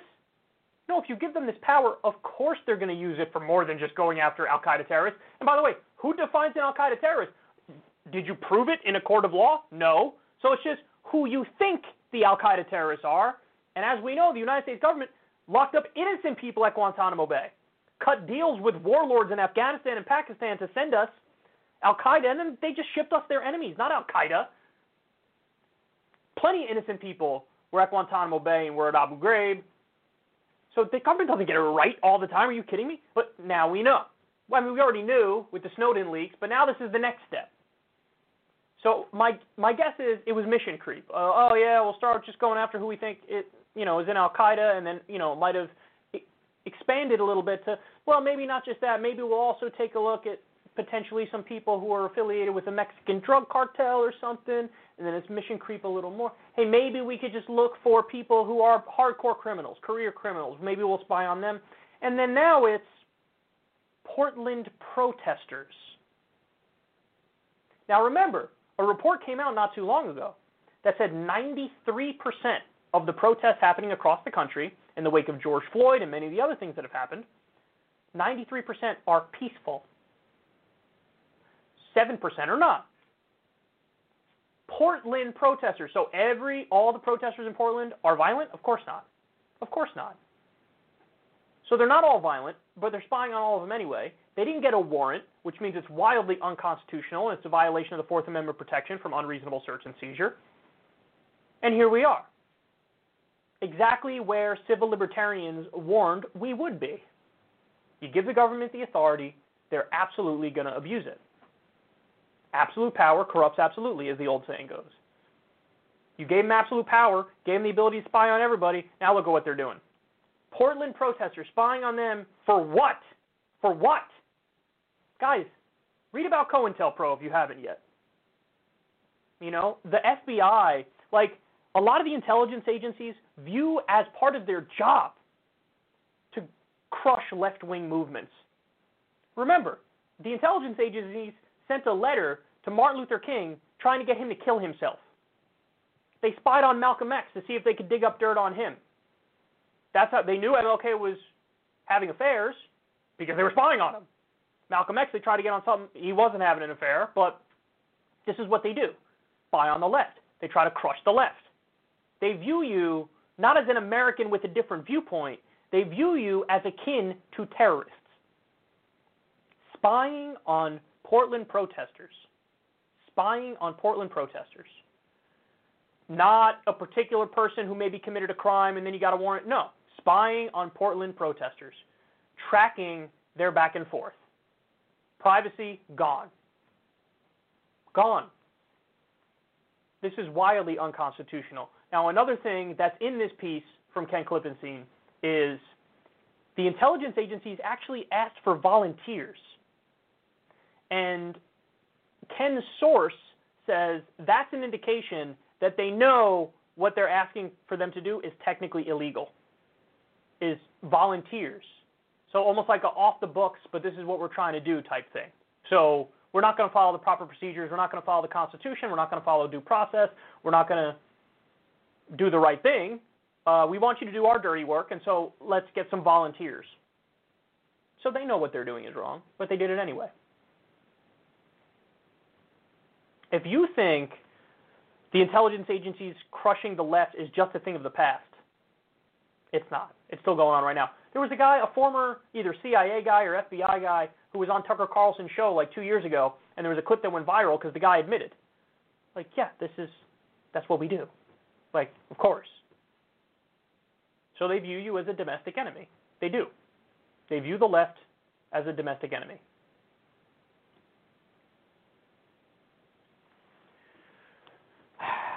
So maybe don't believe every single thing that comes from anonymous intelligence officials, because they're the people who lied us into the Iraq War.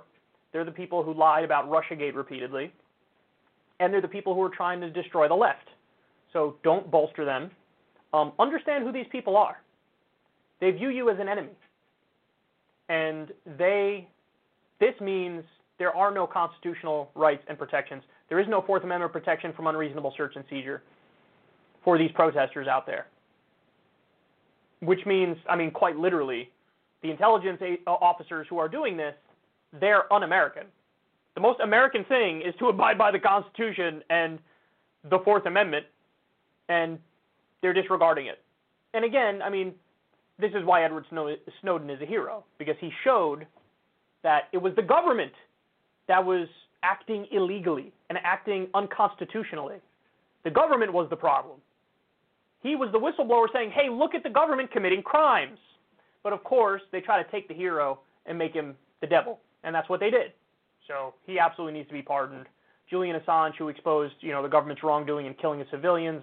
But anyway, I digress. I'm going down a path that's not directly related to this, but great work from Ken Klippenstein, and devastating story.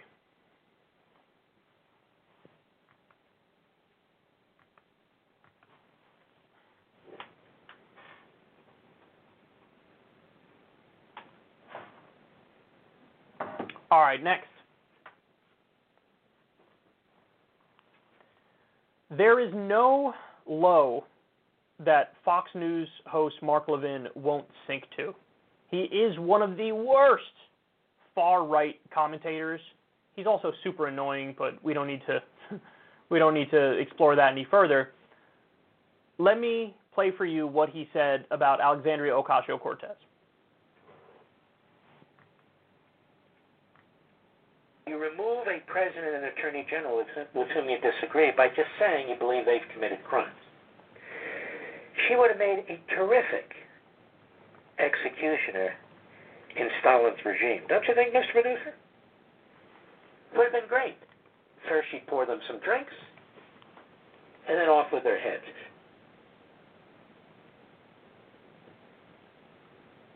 She would make a terrific executioner in Stalin's regime. So he's saying she's a Stalinist. Why? Because she criticized Bill Barr and Donald Trump. There is no reasoning with the likes of Mark Levin. They have one button that they press all the time, and it's nuclear. Everybody who's on the left is an extremist to them. And this is why they make no distinction between social democrat Bernie Sanders and neoliberal corporatist Joe Biden. Because these guys don't care about the underlying political philosophies. These guys don't care about the empirical reality and what the evidence shows they believe respectively. They don't care.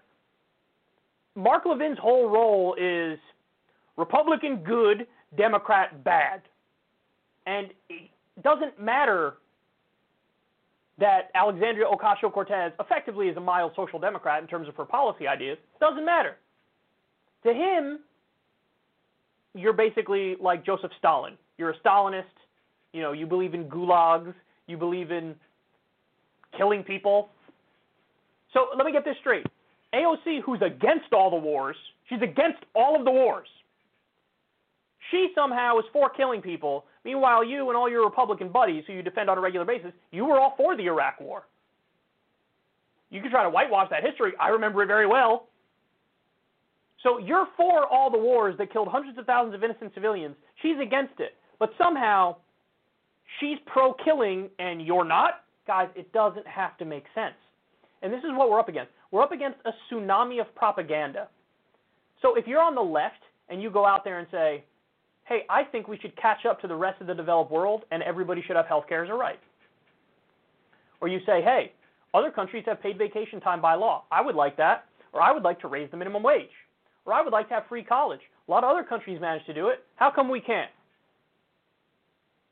If you say that, his rebuttal to you is, nah, Stalinist. Nah, I guess you want to kill rich people. Me. I like how I made him Ted Cruz. He does have a nasally voice like Ted Cruz. No, Mark. Alexandria Ocasio-Cortez doesn't want to kill rich people. She wants to tax them slightly more, which, by the way, is an overwhelmingly popular position, even among Republicans. She doesn't even want to go back to the Eisenhower rates. Eisenhower had the top marginal rate of like 93%. I think her number was 70%, and people flipped out. So she's not even going back to what it was under some Republican administrations. This is what I mean about the Overton window shifting to the right over the years. We're up against a wall of dishonest propaganda from the right, where anybody who disagrees with them, anybody who's a Democrat or a lefty, it's just instantly go nuclear, instantly accuse them of Stalinism. By the way, they wouldn't hesitate to throw Hitler in there too. They're not going to make the distinction again when it comes to ideology, because that's not what he does. He's not there to be thoughtful and intelligent and nuanced. He's there to be a propagandist for the Republican Party. And he doesn't care about the consequences of his words either. He doesn't care that there's some unhinged people out there who might hear this and, these people make life dangerous for AOC, also for Ilhan Omar. It's probably even worse for Ilhan Omar because, they accuse her basically, being an Al-Qaeda apologist or whatever because she's Muslim. I have no problem having honest disagreement and conversation with people, people who ideologically are not in alignment with me. That's totally fine. This is not that. This is like a lying, unhinged propagandist. And it's just a shame that his voice gets pumped out there all the time. And nobody's learning anything from this. This is just putting in danger, left-wing politicians and smearing them nonstop, straw-manning them nonstop. They really have gotten some segment of the population to believe that if you want Medicare for all, you're basically like Joseph Stalin. These people are not on your side. They're not on your team, and that should be obvious.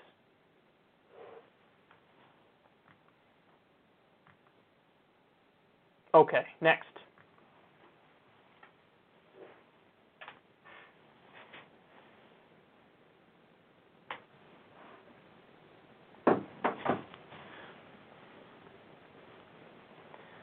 The media and the establishment cannot stop Russiagating. They're addicted.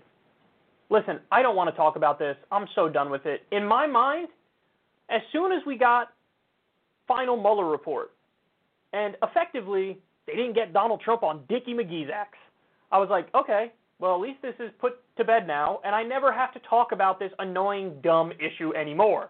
Boy, was I wrong. Because they don't stop. They didn't learn their lesson. They don't care, and they're going to keep going forward with the same narratives. So here's the latest installment.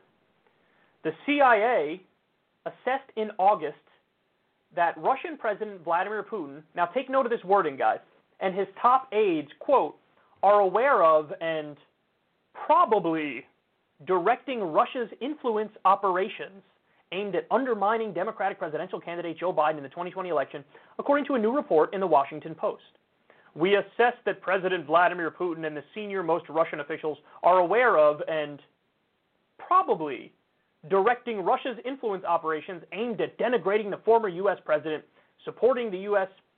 president, and fueling public discord ahead of the U.S. election in November. The first line of the assessment reads, the Post reported. The CIA compiled its August 31st assessment with input from the National Security Agency and the FBI using public, unclassified, and classified intelligence sources, the Post reported, citing two sources who reviewed the document. The CIA and Office of the Director of National Intelligence declined to comment. CNN has also reached out to the NSA and the FBI. The agencies declined to comment to the Post. Former CIA officer Douglas London told CNN that the agency's use of the word probably when concerning an issue of such importance means it's, quote, analysts are sufficiently confident based on their deep expertise to put their reputations on the line in making such a call. It means the intel is good enough that they're not guessing, but have enough pieces of the puzzle to confidently make out the image.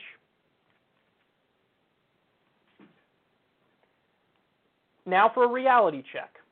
The reason they use the word probably is because there is zero evidence of what they're claiming, and they can't prove it, and if they're pushed on proving it, they got nothing to show you. And so they say, probably this is happening. And then when you say, whoa, whoa, whoa, I'm going to need more than that, they say, I'm relying on my deep expertise. And then the media outlets were like, well, we tried to contact the NSA and the FBI and the CIA and tried to get them to say more, and they wouldn't say anything. If you can't see now at this late date how ridiculous this is, then you don't want to see how ridiculous it is. Like, your mind is made up. It was never about, like, following the evidence. You decide, you latched onto a narrative. The narrative is Trump is a Manchurian candidate of Russia. He's Vladimir Putin's puppet. And all of the evidence to the contrary, you disregarded. Guys, remember, we just covered the story. We just covered the story about how the Pentagon is sending more troops into Syria to combat Russian influence in the region. So at a time where the argument is Trump is Putin's puppet, he's literally militarily escalating with him. There's also sanctions on Russia. He also didn't approve a pipeline that would have made them a lot of money. The idea that he's a puppet to Putin, as he repeatedly does things like arm Ukrainian rebels that Putin doesn't want, it defies all logic and reason and evidence. But people in the media still latch onto it, Democrats still latch onto it, because they think it's politically advantageous for them to drive this narrative. Well, if there was some sort of deep plot, Mueller would have uncovered it, but he didn't, because there isn't. It turns out the boring thing about Trump is true. What's the boring thing? He's an idiot reality star host who stumbled his way into the presidency. He's a moron. There wasn't some high-level thing going on.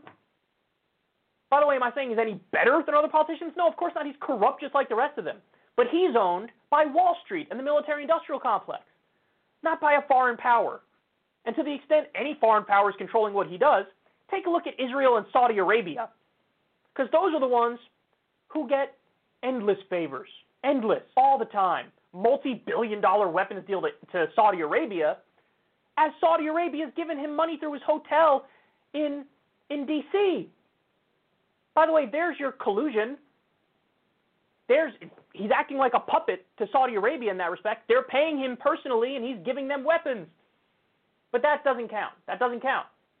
That doesn't count, because it's not Russia. Is Putin funneling him money through his D.C. hotel? Take out Saudi Arabia in that story and put in Russia, and then tell that story. And you know all the Democrats would be over it, all over it, nonstop. They wouldn't shut up about it. But because it's Saudi Arabia, they don't touch it. If it was Russia, oh my God, we'd never hear the end of it. And they would be right to scream about it if it was Russia in that instance. Because that is a quid pro quo. Give me money through the hotel, then I'll do favors for you. Doesn't fit the narrative. That's standard corruption that we're used to from other Democratic presidents and Republican presidents too. So I think, yeah, of course, we're cucks to Saudi Arabia. Duh. We're cucks to Israel. Duh.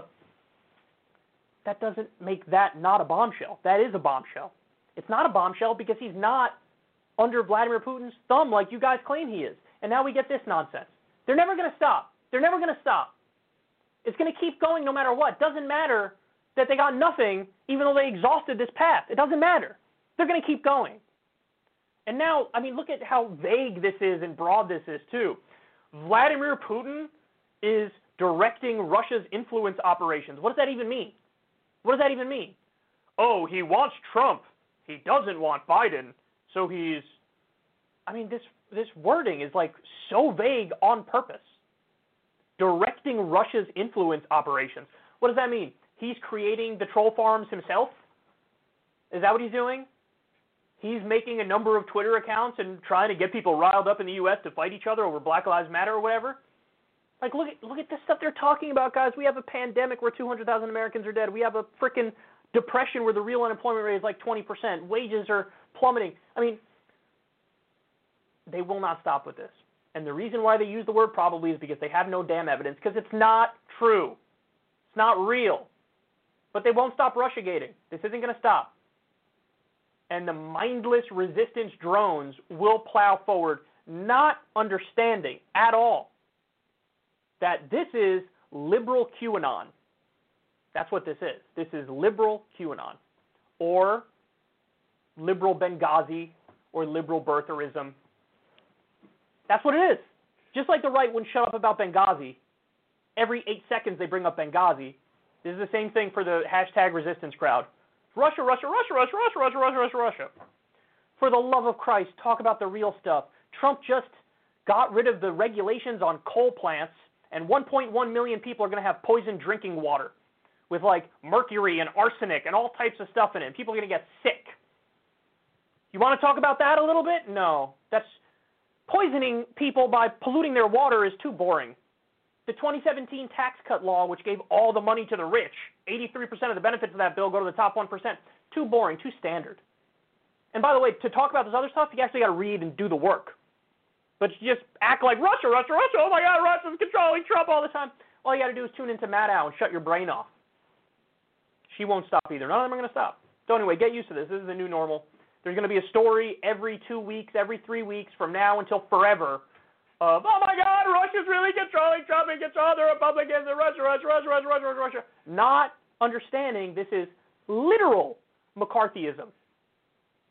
Just now, it's the Democrats who are pushing it. See, this is what happens when the Overton window shifts. Again, the Republicans were the right-wing party. Now the Republicans are the far-right party, and the Democrats are the center-right party. So the Democrats are doing everything that happened to them in the previous generation, where you had the Red Scare going against the Democrats the last time. Now the Democrats are doing the Red Scare nonsense, the McCarthyism, against the right, because they're the center-right party. Disgusting. I mean, it's just ridiculous. I can't believe I still have to talk about this. It's the saddest thing I've ever seen.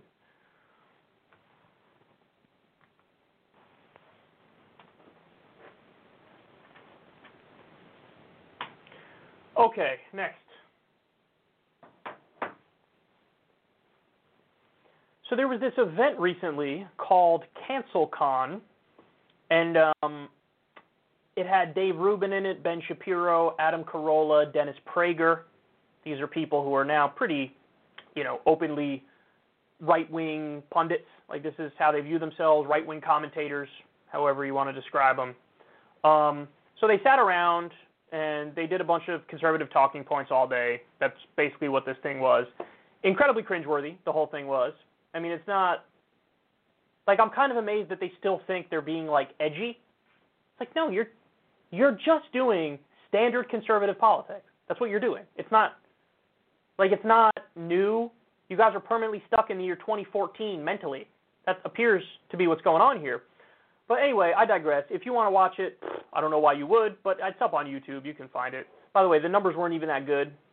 You'd think that if it's like a convention thing, like CancelCon is supposed to be, I don't know, Comic-Con for right-wingers or some shit, whatever. But the numbers weren't that good.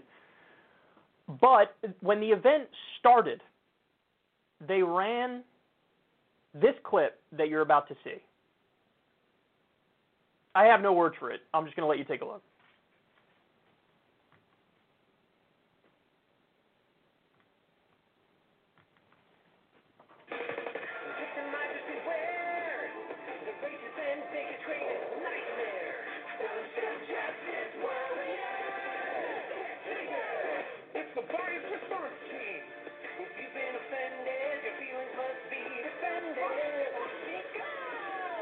Freedom of expression is a microaggression.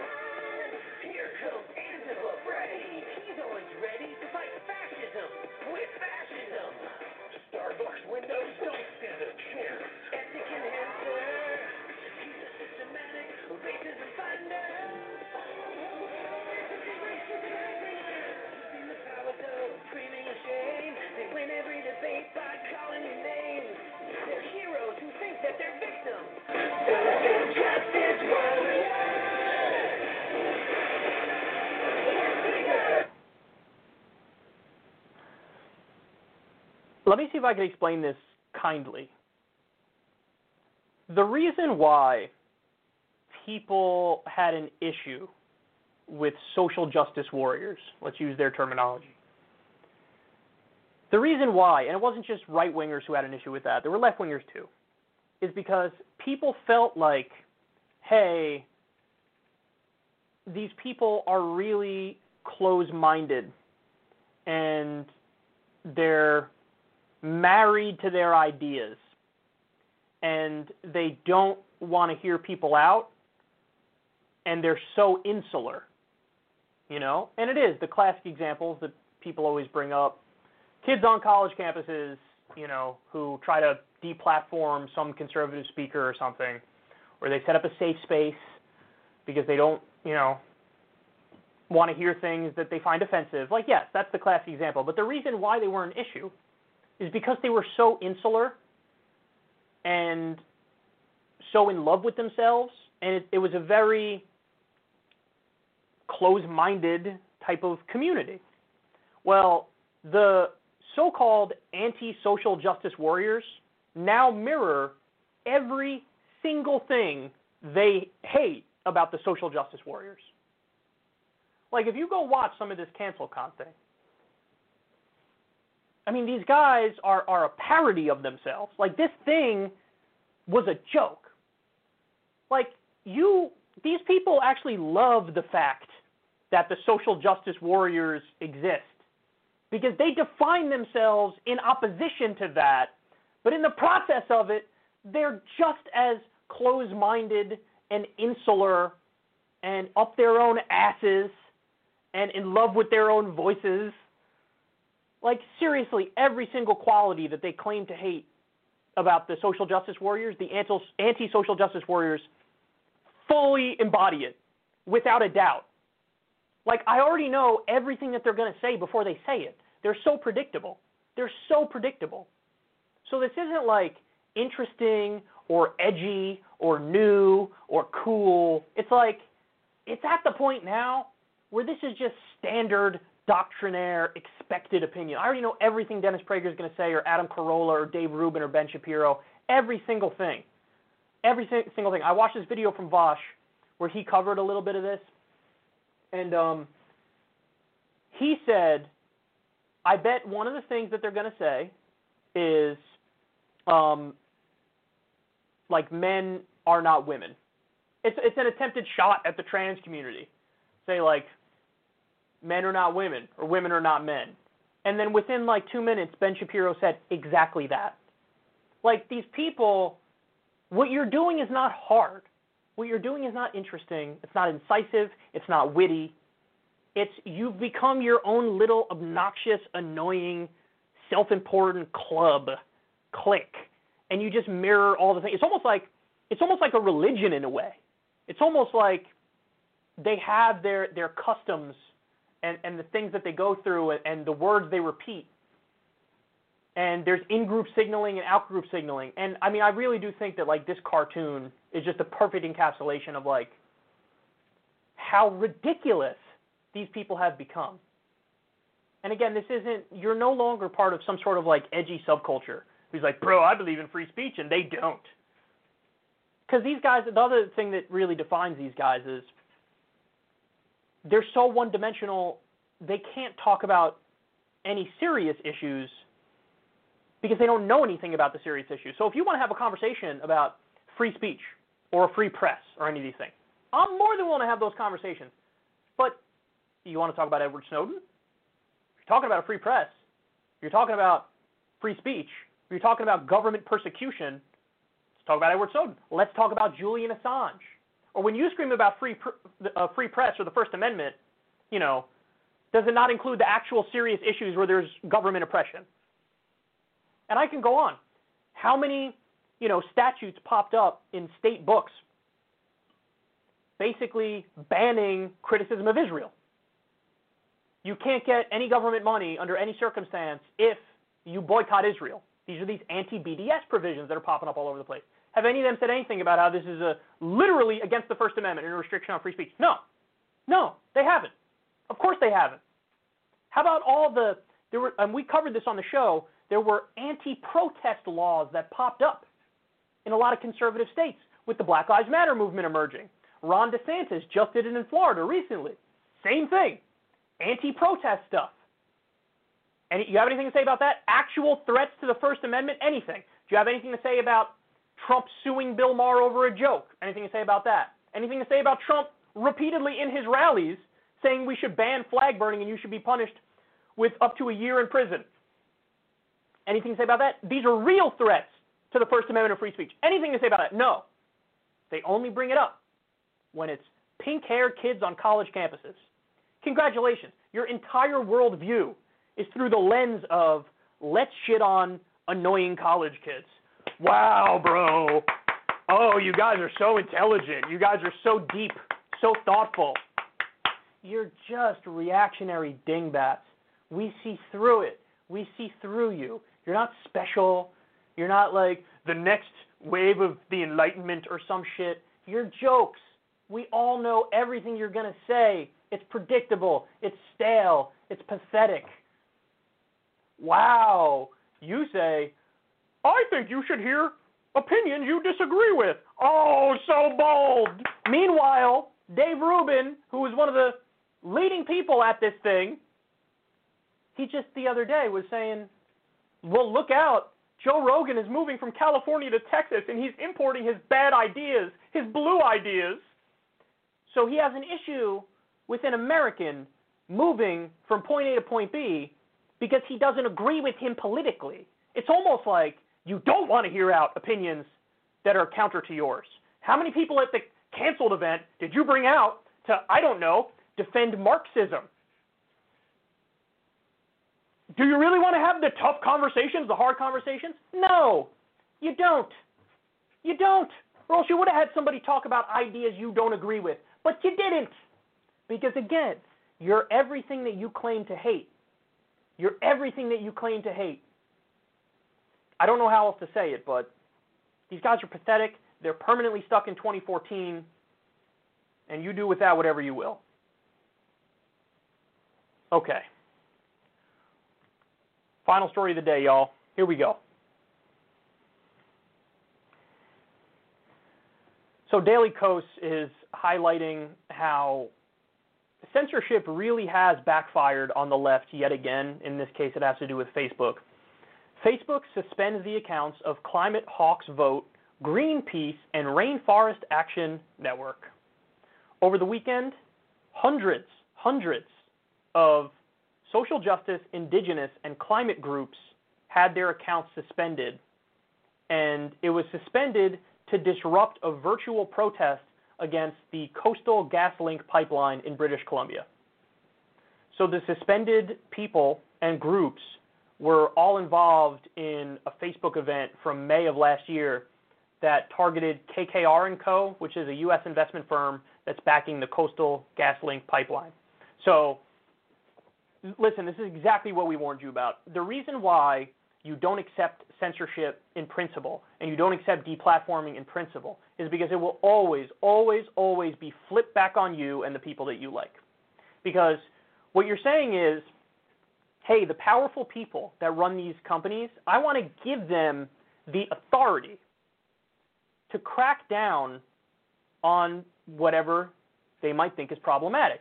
Now, we all agree, like Nazis and white nationalists, that's really problematic, that's really bad, right? But if you give them the authority and the ability, they will always go after the left. Why? Because the left really does threaten the powerful. The left really threatens the powerful. So if you're giving powerful people the ability to crack down, of course they're going to use it against you. And they're going to lump you in with the white nationalists and the Nazis. Of course they are. See, it's always going to, the marginalized communities are by definition marginalized, and they're a minority. So you're giving more power to the already powerful, to the elites. And that's a terrible idea, because ultimately I think it will be used more against the left, for sure. Because again, if you're really threatening power and authority, that's going to happen. So we talked about it recently in regards to the ACAB, all cops are bastards thing, hashtag that was going around. there was already talk about, well, we should censor that. That's extremism. That's not right. It could lead to violence, so on and so forth. That's step one. Now, again, I want to repeat, Climate Hawks Vote, Greenpeace, and Rainforest Action Network. So the idea is, oh my God, they're protesting, some pipeline, and it could get violent, or some of the things they said hint towards violence, and that's property damage. Property damage is unacceptable, and so we're going to ban it. And it's never going to stop just here, because Facebook did it previously as well with, like, anti-war outlets. That was another one. Anti-war outlets were on the chopping block. So you never buy into it in principle. Like, really what should happen with Facebook, with Twitter, all these big social media outlets, effectively they should become public utilities. So you expand First Amendment protections to the digital realm and to the internet. And so listen, that doesn't mean, are there no rules ever? No, of course not. There are some rules, but they're very, very few and far between, and you're limited to, like, people can't do direct threats of violence, for example. It's stuff like that no, you're not allowed to do that. But yeah, anything else is fair game. You can't go after people simply because of a political view that you disagree with. And that's exactly what's happening here. And don't get it twisted. We've seen what happens, like in Israel, for example, they'll just ban pro-Palestinian Facebook groups. Because Israel said to Facebook, hey, the cost of admission for us to let you be in this country is that. In China, there's plenty of instances. I mean, China's already got, like, super locked down internet as is. But, like, Facebook has no problem curtailing whatever to get into countries. So, in other words, they're working with governments directly, with powerful people directly. You think they're not also doing it with the U.S. government? Of course they are. Who does the U.S. government hate? I mean, we just discussed the story. The FBI, the CIA, spying on Portland protesters, spying on the left. Because they're going to be kind to the left? I find it's hilarious to me that there are some people who are legit, like, communists who are like, yeah, we got to ban the far-right people. You're literally next online. Like, right after them, it's you, immediately. That's what's going to happen. So, not good, man, and it's going to keep going. They're going to go after the anti-war people. They're going to go after the environmentalists. They got a list, and somewhere on that list, you're on it, I'm on it. They'll take things, they'll misconstrue them, they'll take them out of context, they'll argue you believe things that you don't believe. They'll say it could have been interpreted as advocating for violence or whatever. I'm telling you, man, you do not want to open this door, because there is no shutting it, and it just gets worse and worse and worse. The slippery slope of censorship and deplatforming is incredibly slippery. Okay. We are done, baby. I love you guys. I'll talk to you soon. Everybody enjoy the rest of your day. I'm out. Peace.